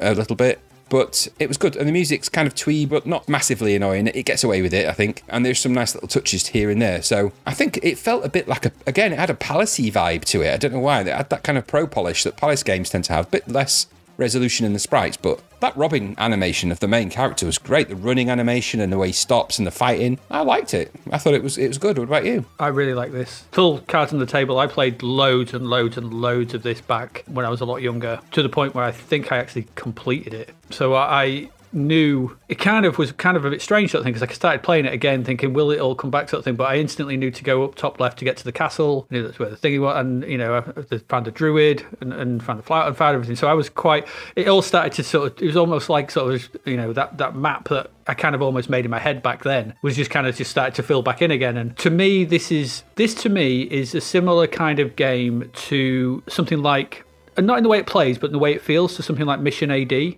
To me, this is one of those things where that jaunty, bouncy music never grates, never gets on your nerves, or doesn't for me, and just feels like an enjoyable thing to play around in and just run about and enjoy the visuals and enjoy the ambience, and then just, you know, like you said, sort of thing, enjoy the ability to actually just be in, you know, just to be in the game rather than being pestered. The enemies are pretty easy to take down. You just run up behind the guards and smack them around the head. With the thing, you've only got one attack. The hedgehogs are terrifying. You know, they will take you down in moments, those hedgehogs. They are tough old things, the hedgehogs, aren't they? And you can't kill them as well, sort of thing. You know, I quite like, you've just got to avoid them, but they will take your health down in seconds. There is, you know, there's loads to sort of find. There's, you know, there's weird little idiosyncratic characters like the druid, and people like that sort of thing wander about. There's the sheriff. Did you find the merchants? No, I'd say I just wandered around. I saw the guard and the hedgehog. That's the only characters I came across. Yeah, there's a druid who you can get to heal you if you've got the right flowers, and there's a witch as well, I think, or sort of not a witch, a sort of some kind of sorceress or something. There's merchants that wander about who have got some guards with them, and if you take down the guards, you get some extra gold. There's stuff to find. There's extra lives. There's arrows and things to find. There's loads of stuff to actually find in it. It is very Saberwolf, but this is the C64 version of Saberwolf done right. Yes. And we'll be looking at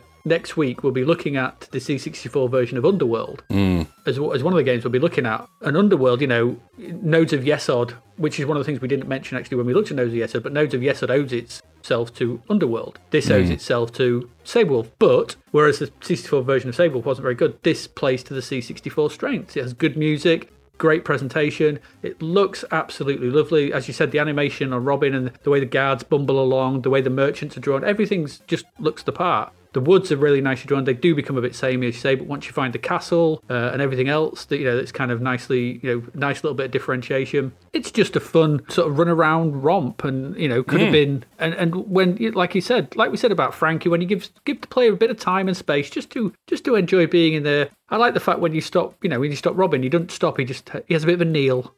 It's a bit weird. Yeah, but he does. Yeah, he just chills out, doesn't he, on one kneels knee? down, kneels Takes a down. It's knee. like, oh, yeah. And it's quite nice. As you said, yeah, another mapper's delight. And you've got to map your way around it. I thought this was better than Note of Yesod, if I'm perfectly honest. I preferred Yep. this to that. I think this is the best thing that Odin do, or have done so far, and I think I'm not sure if they actually do anything better. This, to me, is just a really enjoyable bounce along, find, run around. And like you said, it's really fast. It is fast. It's not drawing too much. I mean, the graphics and the background stuff, and it keeps it nice and sparse, but that allows it to keep the pace up. And so, no Yeah. screen really outstays its welcome. You're just bounding around, finding stuff, working your way around, and it's just, I don't know, it's just one of those games that there's enough dopamine hit, I don't know why, that just twigs my brain in the right way. Do you think it was perhaps missing some of the other characters from Robin Hood? I can Your Friar certainly see Tucks that. and your yes. Will Scarlets and some of the famous characters, what's he called? The one Little with the John. big tall guy, Little John.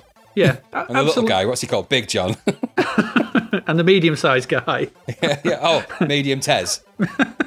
Medium Tez. Why are they calling you Medium Tez? Because I'm so medium. I'm just adequate at everything. Absolutely, because I can contact the dead. Yeah, probably. There is some of that in there. I mean, it's Saberwolf slapped on some of the Robin Hood characters and mythos, and if you're gonna pick run around the woods and be a character that's running around the woods, Robin Hood's a good sort of call, I guess, to put that on. So would having other characters in there have done? I don't know, maybe. I don't know what you would have done with them. No, just I thought they were missing.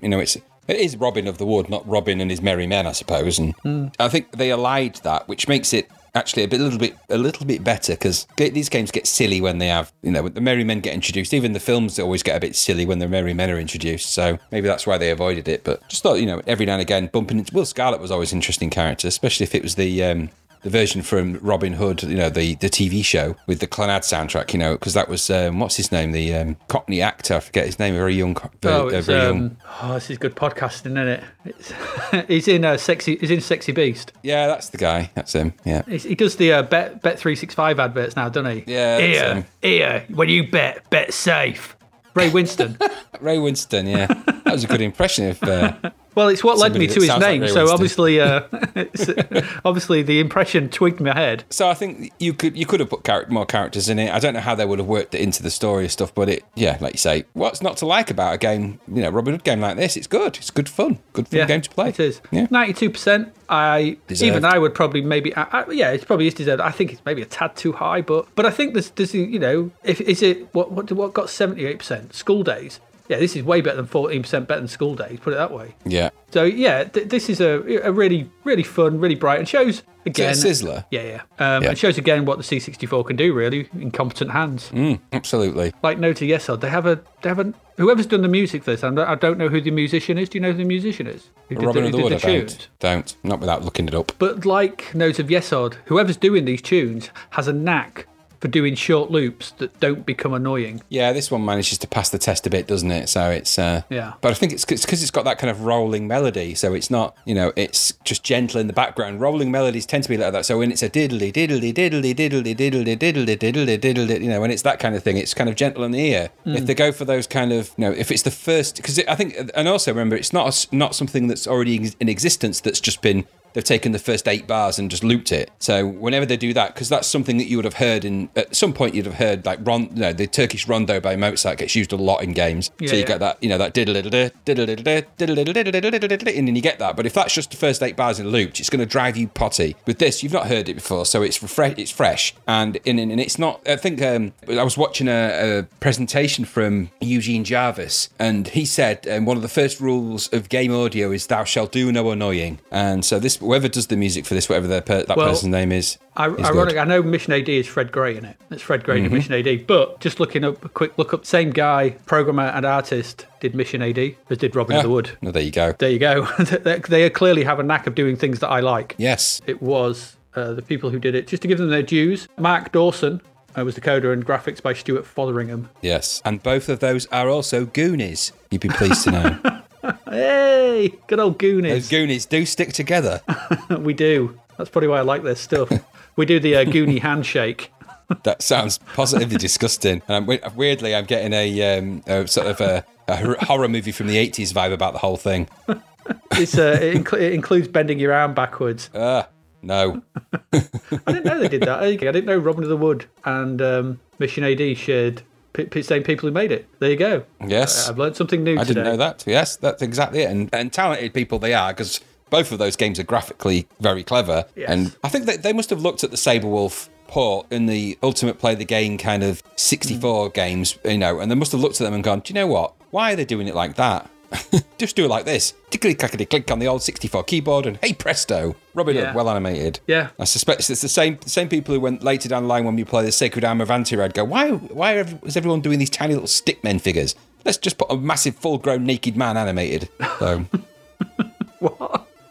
What they do is Sacred Arm of Antirad. He's naked at the start Antiriad, of the yes. game. Yeah, he is, yes. Well, he's got a loincloth on, hasn't he? I hope so, because otherwise his 8-bit schlong would be flapping about, and that's just unpleasant. Otherwise, he's in need of some manscaping. It would explain that kind of boo-wah, boo-wah, boo-wah sound as well. It was just covering up the sound of his slappy noise. It'd be a slow whistling.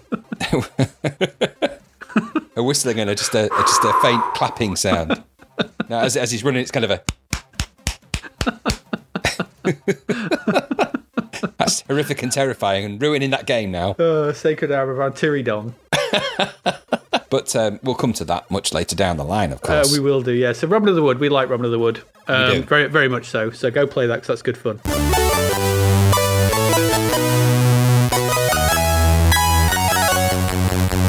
Same of which cannot be said for our next game, No. which is Chimera. Chimera. Chimera. I think just for you to understand what we're doing, I'm going to ask you, Graham, at this point in something, please insert the speech. I'll do it, but Into I'm this only point. doing it once. I'm not playing the various versions because I found it kind of put my teeth on edge. I was like, oh, God, it's horrific. Chimera. So, yes, our next game is Chimera. Oh, Chimera. What can I say about Chimera? My first comment on Chimera that I noted down was that the instructions said that the first DOA sequence or the destruction sequence needs a spanner.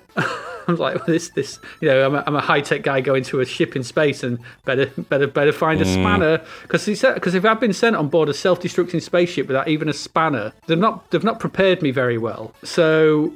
And also handy that they have a programmable self-destruct. I do like the title screen. I feel it needs a mention. Looks like, I'm not quite sure what it is. It's some guy with something on the strap of his back flying towards what is a pirate ship floating in space. When I think of spaceships, that's literal.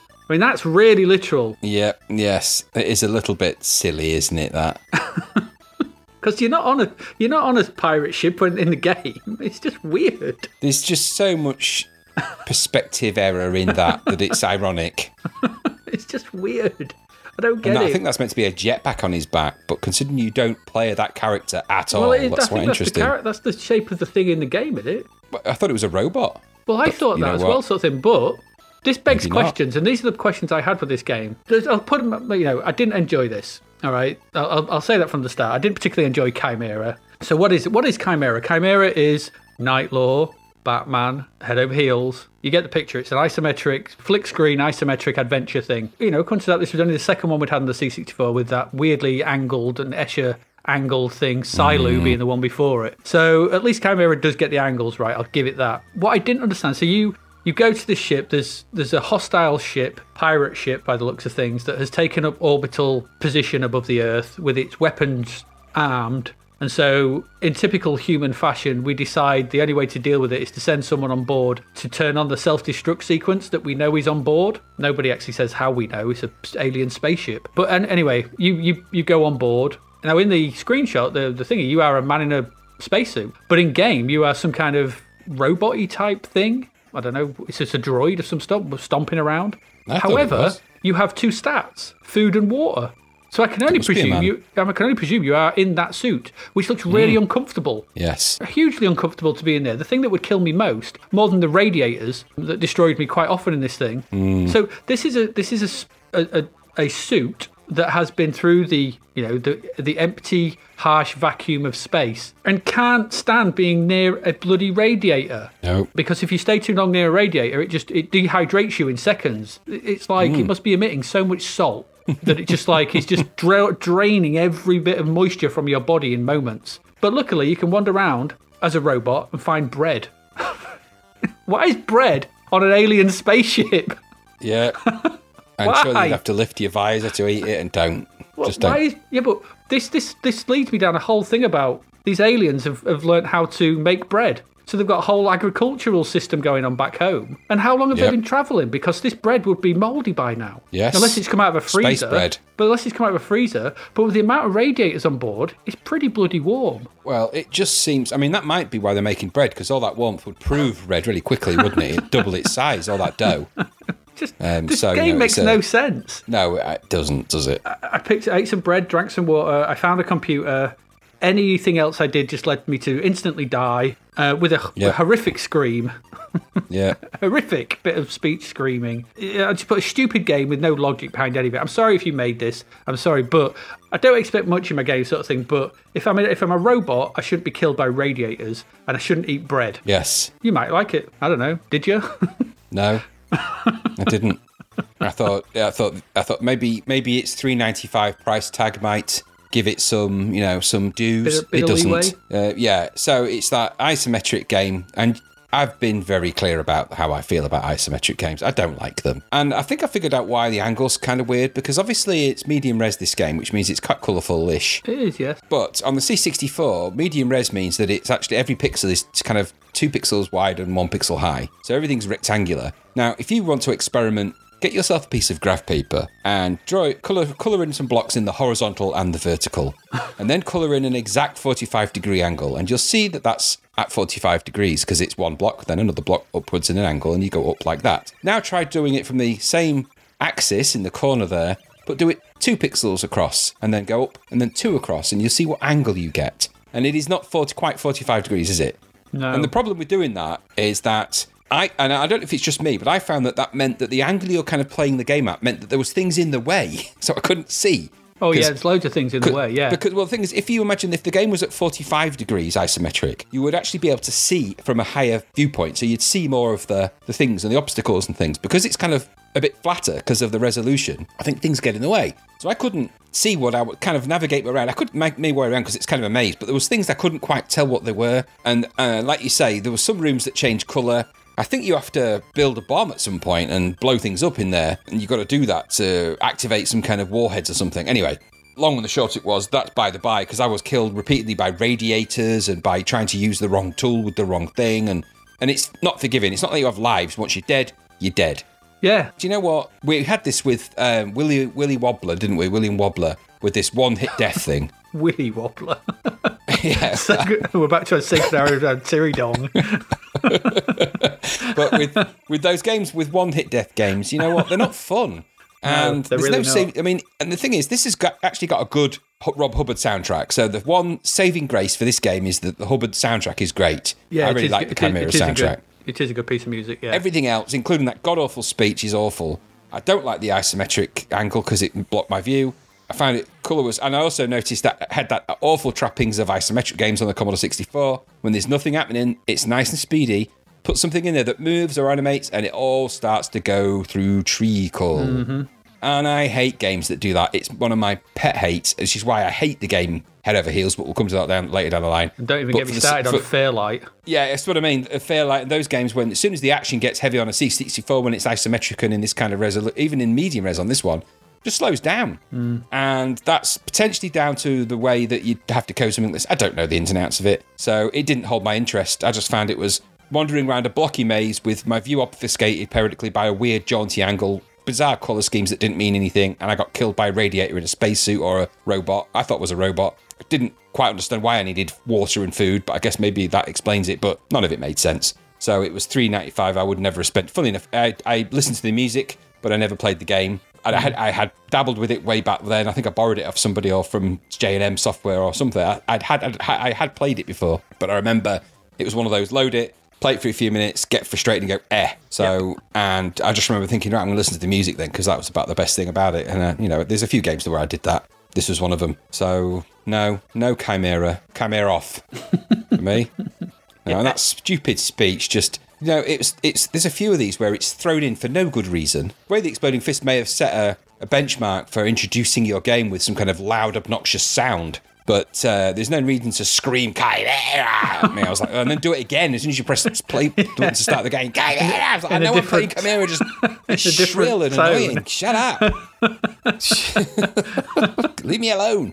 It says Stupid Chimera on the Chimera screen. voice. I can read Yeah, I read the box. It said Chimera on that. I don't need it, shouting at me. every time. There'll be another game we'll look at next week that is even more egregious with its speech. Yes, there is. But We'll come to that, which is another We will. cheapie.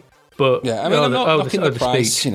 If you like isometric games for $3.95, it might keep your interest, but I doubt it. But it's worth buying. It's worth downloading the SID file if you're a fan of the old SID chip.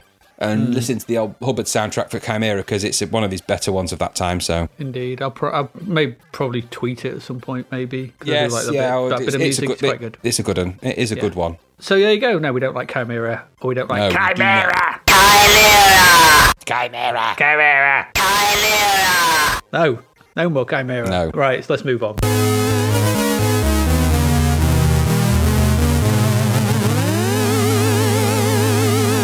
To our next game. Right, so if you've listened to our awards episode, you will know that this game won Crapvert of the Year. And for that, it will forever live in ignominy. That game is Metabolis, the Birdman game, with the head of a bird and the bird of a whatever. I don't know. Yes. The brain of a man. The brain of a man trapped in the body of a bird. Except on the advert, it was the body of a man with the head of a bird. Yes, and too much they got it bird all bulge. wrong. Yes, they got it all wrong. It was all horribly wrong. Those evil Kremlins. The evil Kremlin. So this game is obviously Metabolis. I don't. Does that even make any? What the hell is Metabolis anyway? Is it metabolism? It doesn't even mean anything. Metabolis is the game, and so go on, have at it. The land has been invaded by the evil Kremlins. And they magically turn all your friends and family into lesser beings. Remember, the lesser beings being mice and birds. Of mice and birds. George and mice and birds. That's the whole alternate version. Where George got turned into a seagull-headed creature. He didn't mean, he just pecked people to death. Anyway, so you are the aforementioned.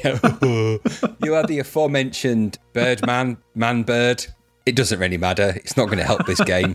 No, essentially you play a budgie.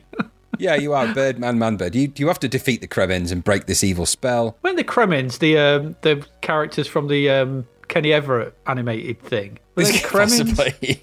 I seem to remember them. Anyway, go on. Sorry. So it's okay. So you're basically wandering around a sort of multi-screen world looking for the magic potion that turns you back into a human. Before you do that, you've got to collect, bizarrely, 4 pieces of some nuclear fuel to place in a reactor room to blow up the domain to help a wizard to break the Kremlin spell as well as find the potion.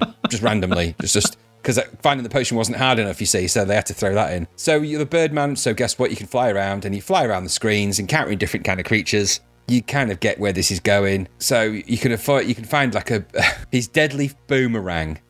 Could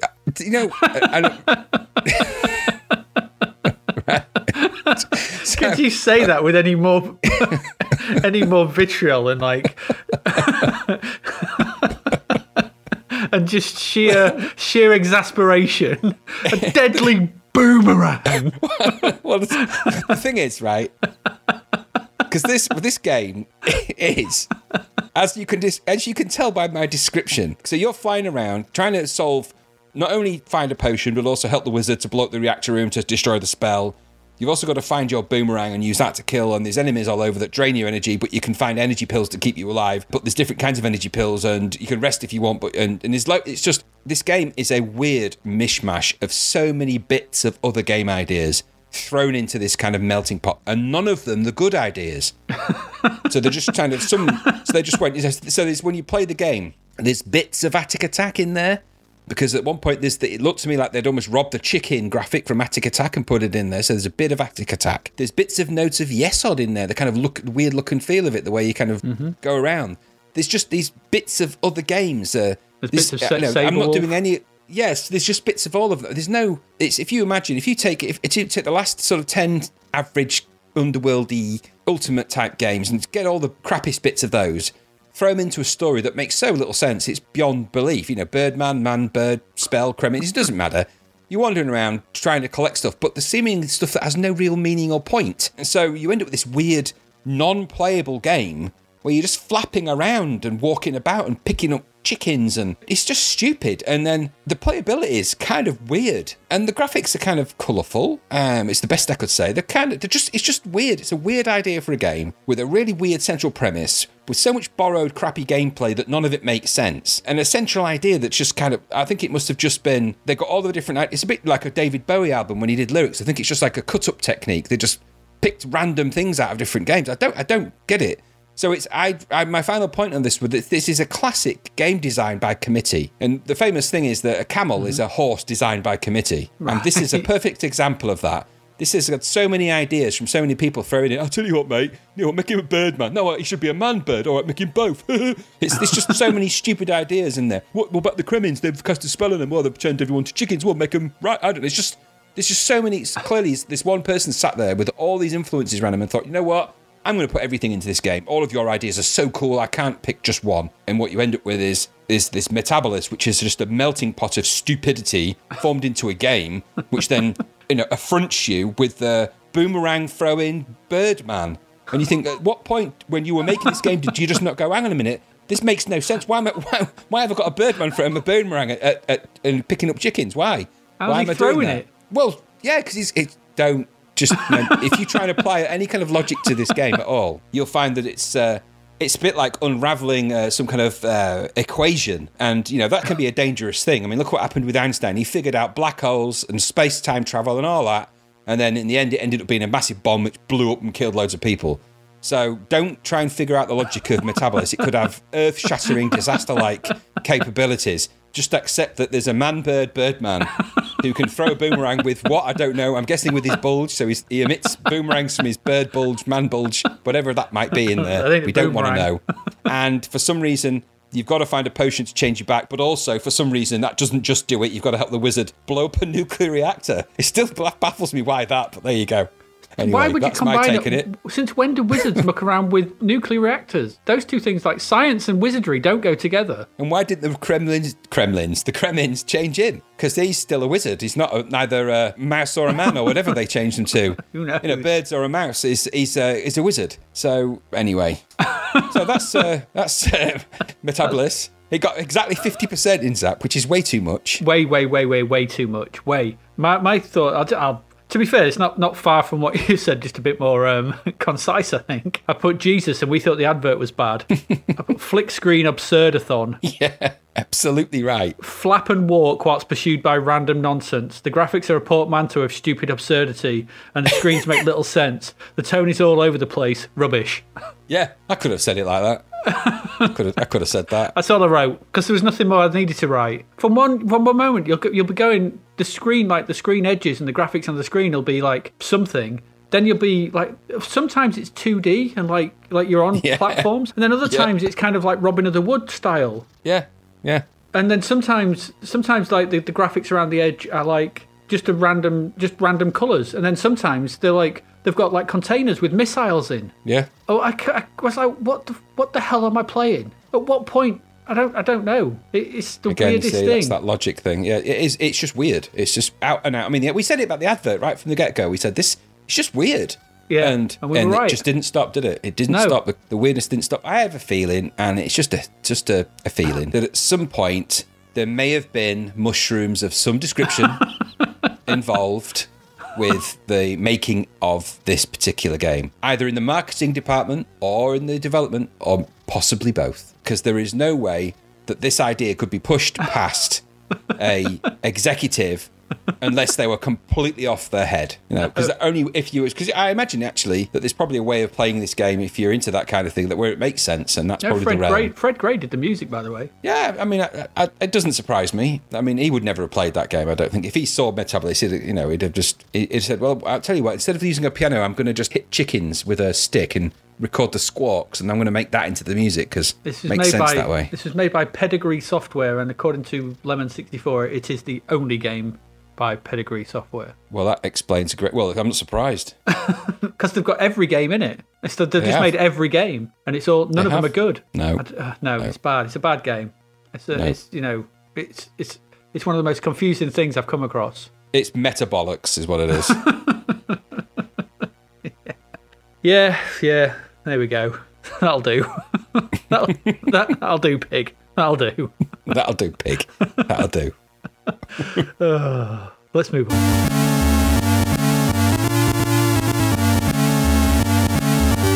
To our final game for this week. That game is Mad. It's a Mad game. What's that? Mastertronics Added Dimension. Is that what it stood for? That's it. That's correct. It's the first of 2 that they released, so we'll be looking at. We'll look at the other one next week. This one is Hero of the Golden Talisman.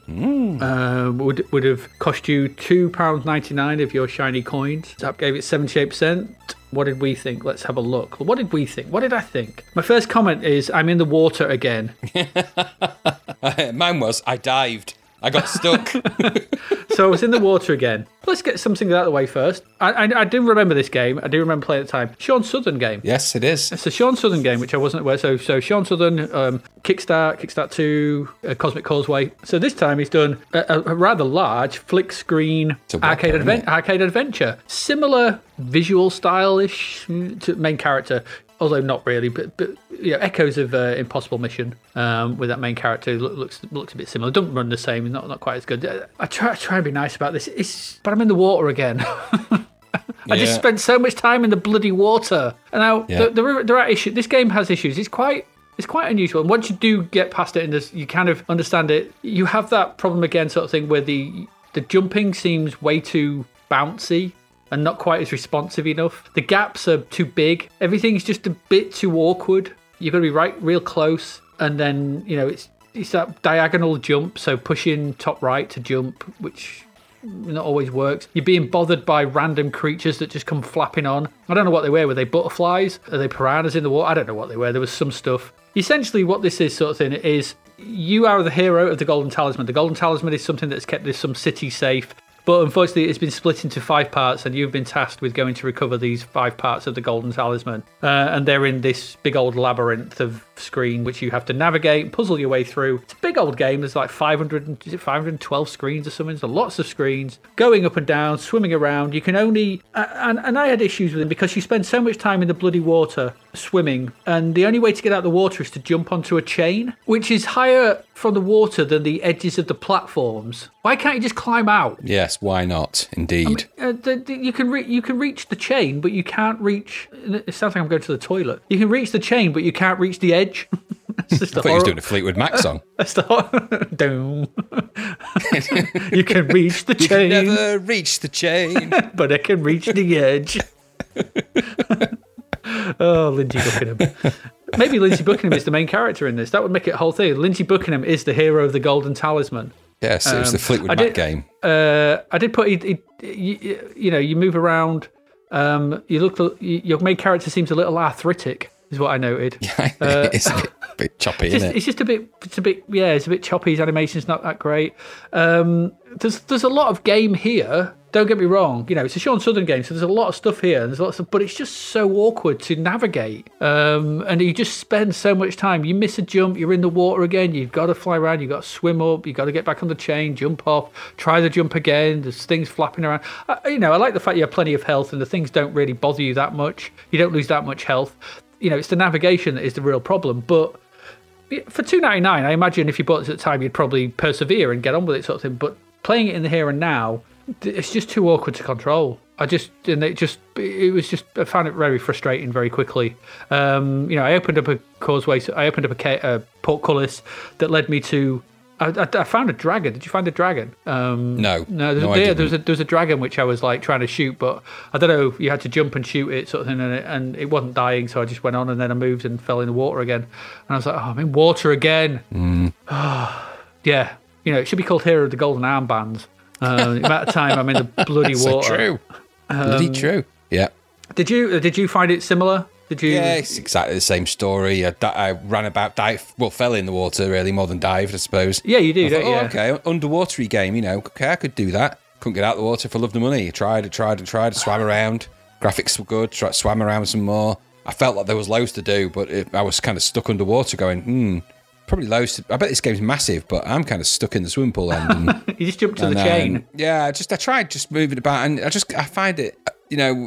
tiresome. It was just, I knew it was going to be tiresome. It just didn't feel very slick. There's clunky little bits around it. There are some nice touches. There's sort of the way the display map worked on the screen was quite nice, and because that sort of it showed you areas of the map you hadn't been in, and that was quite. There's some nice little touches here and there, but. And it's 512 screens, this game, so it's nice. I think it's a whopper, isn't it?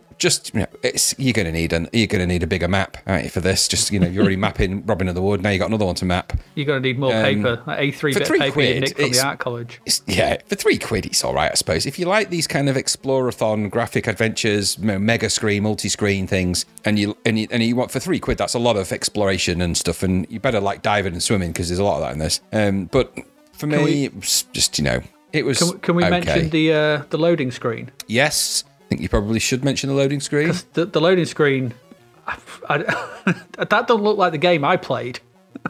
No, that is very sort of cartoon Batman. It's almost, isn't it? Yeah. So it says Hero of the Golden Talisman. Comic-y. There's a mix of fonts, so let's not go on there, sort of thing. But our main character is in a suit. He's what looks like stood in some lava. And he's punching another character, and there's a pow and an R, and he's going, "Wise guy, eh?" And I have to say it in that voice because it's going to be in that voice, isn't it? It's going to be in his hat's flying off, isn't it? His hat's flying off, but you were shooting what looked like butterflies to me. And it looks like he's punched the glaive out of his hand, so he was obviously stealing the glaive from Krull. And he actually finds the glaive from Krull in a burning pit of lava, so it all adds up. It's all part of the plan. Ah, that does make sense now. So that's right. The golden talisman is actually the glaive. Oh, it looks like it there. It's missing a fork, missing a spoke. Yes, it's it's an early version spokes. of the glaive. it's the glove.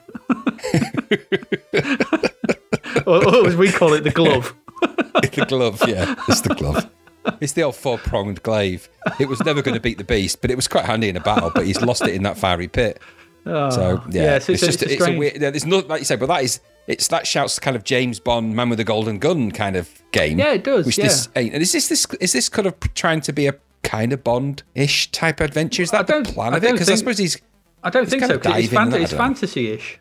It's set in some know. kind of weird fantasy world, according to what I read. It's some ancient city you're protected right. by the Golden Talisman. Yeah, I don't remember that being the plot of Octopussy. But there's lots of collecty bits in there in the game, and just there's loads of games like this, and this one is just map wise, exponentially bigger with more watery bits. So.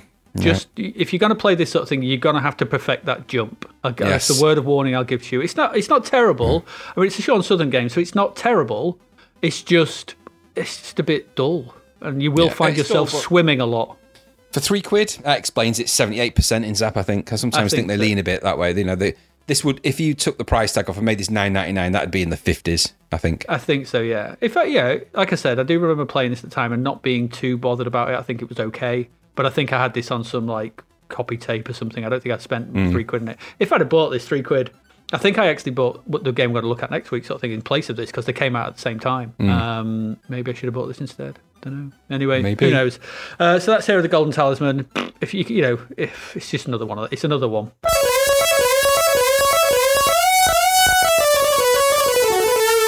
So there you go. That's our games for this week. We've looked at, what have we looked at? Cronus Rift, Goonies, Fighting Warrior, School Days, Robin of the Wood, Chimera, Metabolis, Hero of the Golden Talisman.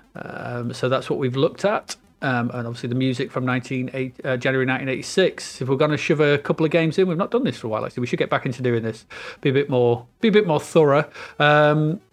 Do you want to shove a game into our You Should playlist? Robin of the Wood. Yeah, I would echo that. I'd probably shove in Cronus Rift as well. The two biggies. Yeah. Cronus Rift, you might get along with. It's basically what we said about it. And Robin of the Wood is definitely worth a play because it's very good. Those are our two. Metabolis goes on the bonfire. Oh, Metabolis! Jesus Christ! That and School Days. It's just weird. Okay, so. Before we go, we've got our usual look at some crapverts. We've got 3 crapverts to look at here. What? You don't look at these until we get to this bit, do you? I like the freshness of just seeing them for the first time. So And I'm glad because that is astonishing. What a selection. So goodness this me. this is the Commodore 64, available soon. No, I think it's already out. This is Argonautica. Which is not what the logo says, by the way. Is it not? Or is it, or, It looks like it says Argonautica. well, I think it's one of those where they can't have curves, so I'm going to give it the benefit of the doubt. And then down the side is Jason. I think it's Jason and the Golden Fleece, but they ran out Yes, of it is. space. they just there's some Jason is downwards and there is horizontal. So Jason is vertical and there is horizontal, and then Golden is under Jason vertically and Fleece is next to it vertically. It's Yes. just a horrible mishmash of placing words, and obviously ran out of space. Yes. So It can't this is- decide whether the Jason is Greek or Roman either, looking at that. So it Yeah. just doesn't matter, right? It's not kind of, Greeky, Roman-y stuff. What does it matter? that is matter. that is a Roman helmet, isn't it? That's a Roman centurion helmet, yes. Yes, that's what I thought as well. In fact, that's kind of like a equivalent of a kind of a legionnaire. So the boss man of 100 soldiers would wear that. Yeah, and is that a Roman sort of skirt as well? That is very much Possibly. it's not called skirts, but yes, essentially What it is is a it? Roman. It's got an official Latin name. It's called a skirtus. Scourtius. Yeah. The Latin. I see you're wearing your Scourtius. Skirtus skirtius, yes. So yes, what he isn't is looking very Greek. No, he's wearing his helmet. He's pasty for a helmet. Greek guy, isn't he? He's a bit white. He He's a hasn't bit- been out in Greece very long. He's not. No, he needs a bit of a vitamin D. He does, yeah. And I presume he's already he's- got the golden fleece because that kind of defeats the purpose of the game. If the idea of the game is to get that, he's already got it in the opening picture there. So He does. Yeah. It's not. Argonautica makes no sense. Is it? Why don't they just call it Jason and the Golden Fleece? Why this Argonautica nonsense? Yeah, because I don't know where Argonautica comes from, because the boat is called the Argo, isn't it? Yeah, So it's not Argo. So Nautica is some kind of nautical. I mean, yeah, exactly. it's not even the name of the boat. The boat is called. At least Jason it features large colour sprites. It does highly detailed graphics and gameplay. I like detailed I game. doubt it. I do like detailed gameplay. Yes. Oh, you should always have that. And I've always liked arcade adventures from ancient Greece. I wouldn't have them from They didn't find it there. I wouldn't have them from anywhere else. No. Someone's nipped back in time. Just co-opting, Roman, Greek myths. It doesn't matter. What's annoying is that the source material that sits behind that is such good stuff for a game. I mean, it might be Jason a good game. the Argonauts, I mean, you can tell it's going to be good I because you have to send off for Doubt it. it. Exactly, because they did it. There was the game that wasn't a gift from the gods, which was a Spectrum game, which was actually quite good, even though it was a kind of wander around, collect stuff kind of game. It's quite a nice little game. I think that a Denton game, I think, as well, or something to do with them. Anyway, so it will be nothing like that. I'll be interested to see if we come across this on our journey. I will. I'm not do. holding out much hope for it though. No. But there's such great source material in the Greek myths to make games. And later down the line, of course, we've got Myth, which is a game about that kind of thing, and that's actually really, Well, I really was going good. to go a lot later and say God of War. Yeah. When you get way late down the line, Yeah. and, of course. So if this is like an early version of God of War, 8-bit God of War, I bet it isn't. No, of course it's not. No, God of War. that's no Kratos, is it? That. No, it's JSOS. Jason. Yeah, well, it's not. Jason was it's just, Jason. The thing is, as well, I never found Jason a particularly interesting hero. I always found him a bit dull. I like the fact that they've not gone so muscular this time. That is He's good. kind Yeah, of they've not gone like Knockout and Amazon Warrior. No, he's just kind of no, absolutely. He's got kind of that. He's been working out with a bench there because he's got some pecs going on and a little bit of ab, but he's got skinny legs. He's been missing his leg days, that guy, without a doubt. And his arms are quite flimsy, floppy as well. Although he is holding up an entire golden fleece with one arm, so don't ever mess with his left arm. For goodness' sake, that guy could literally rip your legs off because that's heavy. And that's the 2 or 3 kilos of maybe more, sort of 20, 30 kilos of gold on his arm there. That's heavy. Yeah, It's a very heavy element, though. It's a strange old advert. I don't like that. Yes. The sky and the sea are a bit like He's on a pier, isn't he? One admire. No, he's on the boat. His golden He's on the helmet. boat. He's on He's the on the Argo. boat, is he? Oh, of course he is. Yeah, there's no crew. Oh, it doesn't matter at this point. Don't know. Who cares? Let's move on. No, moving on. This is a strange one. What is that? Do you know, it's quite a well-drawn knight, isn't it? He's very well. Our next one is the Evil Crown. I couldn't find where this was actually coming out on, so I don't know if it's Spectrum or something. But it's the Evil Crown. And the reason I picked this sort of thing is because someone's gone mad with the airbrush. Oh, haven't they just? They've shaded the hell out of that. Yeah, knight. that's a heavily shaded knight. I mean, it was pretty well drawn sort of thing. But It good is. lord, Where is the light source coming from? You know, Everywhere. It's just got. He's got this light sort everywhere. of flashes on his suit of armor, which, by the way, is dull yet shiny, which is kind of strange. Yep. Which means that light must be so bright that it's reflecting off a dull suit of armor. So it must be like a 7 million powered candlelight burning. So there's a supernova occurring right in front of him, which is lighting up his dark matter armor there. He's even got like a metal skirt on that, which is weird. So I don't know what you call those. It's quite nice. It reminds me of how a level 3 student would draw a knight. One of the reasons I picked it sort of thing is, do you remember, I think it was Central TV? Mm-hmm. And is that not their logo on his shield? It it is a bit centrally. I'm sure that was Central. Or Big Brother. The eye. It was that weird sort of. I'm sure it was Central TV had that kind of like interlocking right. eyeball it was one of logo, those. and so I was like looking at it going. And remember, was it Central TV who said they love Tim Loves Cricket? I'm wondering whether this is. They're involved. You know what? I quite like that top image. You know, as much as that It's knight not is terrible. very head on and stuff, but I like the background. I like the fact that it's. It isn't running away from geometric shapes or something really stupid. There's actually a battle going on behind him, albeit that he is quite away from it, so he's clearly just legged it. He's clearly legged it, sort of thing, and the background is going on, in some kind of red haze. It's a bit. It reminded me of the Excalibur when that sort of the fight in the end of that. Yes, it's got that awful rear projection moment in Excalibur. Don't want to think about that, but you get that great image at the top. It is quite good, albeit the lighting's weird, and then you get to the logo and it all goes horribly wrong. It's an Evil Dead style font, for want of a description, with a really weird crown. It's almost like it's if this game was kind of a variation of a Wicker Man type game. So a weird cultish type game. You'd have a font like that and a weird symbol in it. So what that all equates to, I don't know. How that equates to a knight running away from a battle with the Central TV logo on his shield, I don't know. But I'm guessing it's and it says it's in feudal England. Well, I can tell you now, knights didn't wear that kind of armour in feudal England in that era. No, there seemed a bit of a mix of people in the background of sort of armour styles, sort of Anglo-Saxon type helmet sort of thing, and this big old suit of plate armour. It's a bit mixed but yeah. So this is some kind of like, I don't particularly like the actual premise of the game seems a bit bit mean. You basically do in these days you are not elected to anything. What you want you take. Do unto others before they do do it unto you is the motto which you as Baron, that's who you are, live by. The path to success is an easy one to travel. Total self-interest is all that is required. Starve the peasants, amass a personal fortune, and overthrow the king. The killing of a few opponents in the jousting tournament can only enhance your notoriety. One more thing you should know: if you try and fail in your quest for the evil crown, you will be executed for treason. Fair enough. I don't know. I like the way it says The Evil Crown, an icon-driven animated simulation game. I'm like, oh.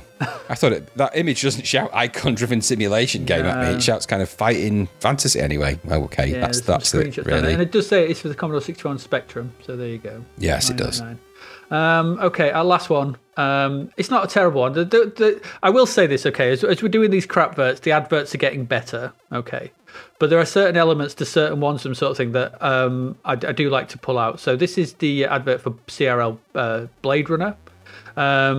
And so the reason I picked this sort of thing is just the angriness. The angriness of these characters. That bottom right one. And his eye looks weird. Yes, there's some anger in there, isn't there? He is very, very angry at that. Do you find the premise of the subtitle on this a bit odd? A video game interpretation of the film score by Vangelis. That seems to me that's all they could get the rights to. So he's just pissed off with that guy because he's playing the wrong track on the CD player in the car. So he's took him out and just booted him into the mud. Never play track 4 on my CD player. Told you before. Get out. Weird way of licensing a game is to license its soundtrack. It is very much so sort of thing. But yeah, it's just I just like that doesn't scream Blade Runner to me. From what I remember of the film. I mean, I don't know who he's supposed to be. Is he pointing somewhere? Is he pointing a gun at him and he's pointing off to the left? It's just a weird, bit of a mishmash. I suppose that's one of the flying cars, isn't it? But Yes, it is of one all of the those. things you could have done from Blade Runner sort of thing, which is like the neon tech noir like landscapes and everything you could have probably done, which would have probably sold you the idea of Blade Runner more, having one angry man shout at another angry man while pointing a gun at him. Well, yeah, he's meant to be Doesn't Deckard, scream- isn't he? There is a hint of Harrison Ford in that character holding the gun. A little hint, I think. You reckon? But, okay, so who's the Just a one? little Is that bit. supposed to be Roy Batty? Roy Batty, yeah, probably. Well, I'm guessing Roy Batty, because there's only a few actual Well, it's not Nexus. It's definitely not Leon, and it ain't Zora. No, and it's not Pris. Or Pris. So I'm guessing it's Roy Batty, which is a bit disappointing because. But it can't actually be Roy any of Batty them don't because like that would that. actually be taking something from the film that's not in the score. So it's probably Toy Catty Bobby Batty. being choiced by Beckard. Yeah, it will be a very, it's a simile, isn't it? But they're all copies and clones of each other, aren't they? He's wearing Roy Batty's coat, so I it might reckon be he's him. just. I reckon he's just nicked that. Yeah, he's probably just stolen it. Yeah, there is, probably. It's not. That, I don't know. that it's- sequence that never happens in the film. There's not a moment when Deckard gets cross with Roy Batty, kicks him out of his car, and threatens him with a gun. I don't remember that. No. That must be in the director's cut that I haven't seen. Yeah, it was the angriness of them that got me. And as you said, the video game interpretation of the film score by Vangelis sounds. Weird. It is very strange. There you go. CRL though, CRL had a bit of a potted history of doing odd games, didn't they? Odd game licenses. So I think so. Yeah. Off the top of my head, I can't think of another game that CRL did. I probably. that's because they're not pressing. But if you looked at it, you'd find that CRL. I think they did some of the horror games, didn't they? Like Dracula and stuff like that. Oh yeah, maybe. Yeah, probably inspired by the music from the. From something. By the music or he other. heard on the bus over somebody else's Walkman. Probably. There we go. There's our crap verts. They are getting harder to find. These crap verts. Adverts are getting better. So, but next. Not much better looking at that thing. Well, next week we've got some treats. Don't look yet. Don't look. No, I'm not. Right. Okay. So there's our episode. That's it. We've looked at those games. We've picked our favourites. We'll be back next week where we will be continuing our look at the games from January 1986. What have we got to look forward to? We've got games like Ball Blazer. We've got games like Imhotep. Thunderbird. We've got games like Willow Pattern and the last V8, which must return to base immediately. Amongst a few others as well. We'll also be looking at TV and film from January 1986, which will include, obviously, Rocky IV. So there you go. That's this episode of Zapped to the Past. I've been Adrian Mills. I have been Birdman Raddings. And just before we go, actually, just to sort of say, we very rarely actually ever do this sort of thing, but where can we find us? We can find us. You find us on Twitter at ZappedToThe. We're always posting stuff on there, whether it's just clips or just stuff or just tweeting. If you want to message us, you can get us there. You can find us on Facebook. Our page is Zap to the Past, or you can find the group, which is Zap to the Past. Come and like us and join us, and that'd be quite nice. And if you've got anything to say in any of the episodes or anything we've said or done, you can message us there. That's always grand, and we'll happy to have a chat. You can find us on Instagram at ZapToThePast. You can find our website, which is zaptothepast.com, where you can find all the crapverts and all the previous issues, episodes, and anything else we feel like sharing up there. And finally, you can contact us. You can email us at zaptothepast@gmail.com. Loads of ways to get in contact, loads of ways to get in touch. Find us, tell us we were wrong, tell us we were right. Whether you remember stuff differently, it's all up to you. But those are how you can get hold of us. So on that note, I think we will say adieu. Adieu? No, adieu. Adieu. You could say adieu. Adieu. Adieu. To you and you and you. So long, farewell. Indeed. So anyway, I'll say goodbye. It's probably easier. Ta-ta. Bye-bye. Dos Vidania. Thank you for listening to the Zap to the Past podcast. We hope you enjoyed our deep dive into the world of Commodore 64 games, as well as the music, sights, sounds and news from around the 1980s, driven, of course, by the issue of Zap 64 magazine published at the time. We will be back next week with another podcast, so do please join us. Until then, please head over to zaptothepast.com to sign up to our email list as well as check out all the links and resources in the show notes. You will also find us on Facebook, Twitter and Instagram under Zap to the Past. The Zap to the Past podcast is written and produced by Adrian Mills and Graham Raddings and recorded at Flaky Bits 2.0 studio. All opinions expressed are those of the writers, and while we indeed love Zap64 magazine, the Zap to the Past podcast is not affiliated with it in any way. Stay safe and see you next time.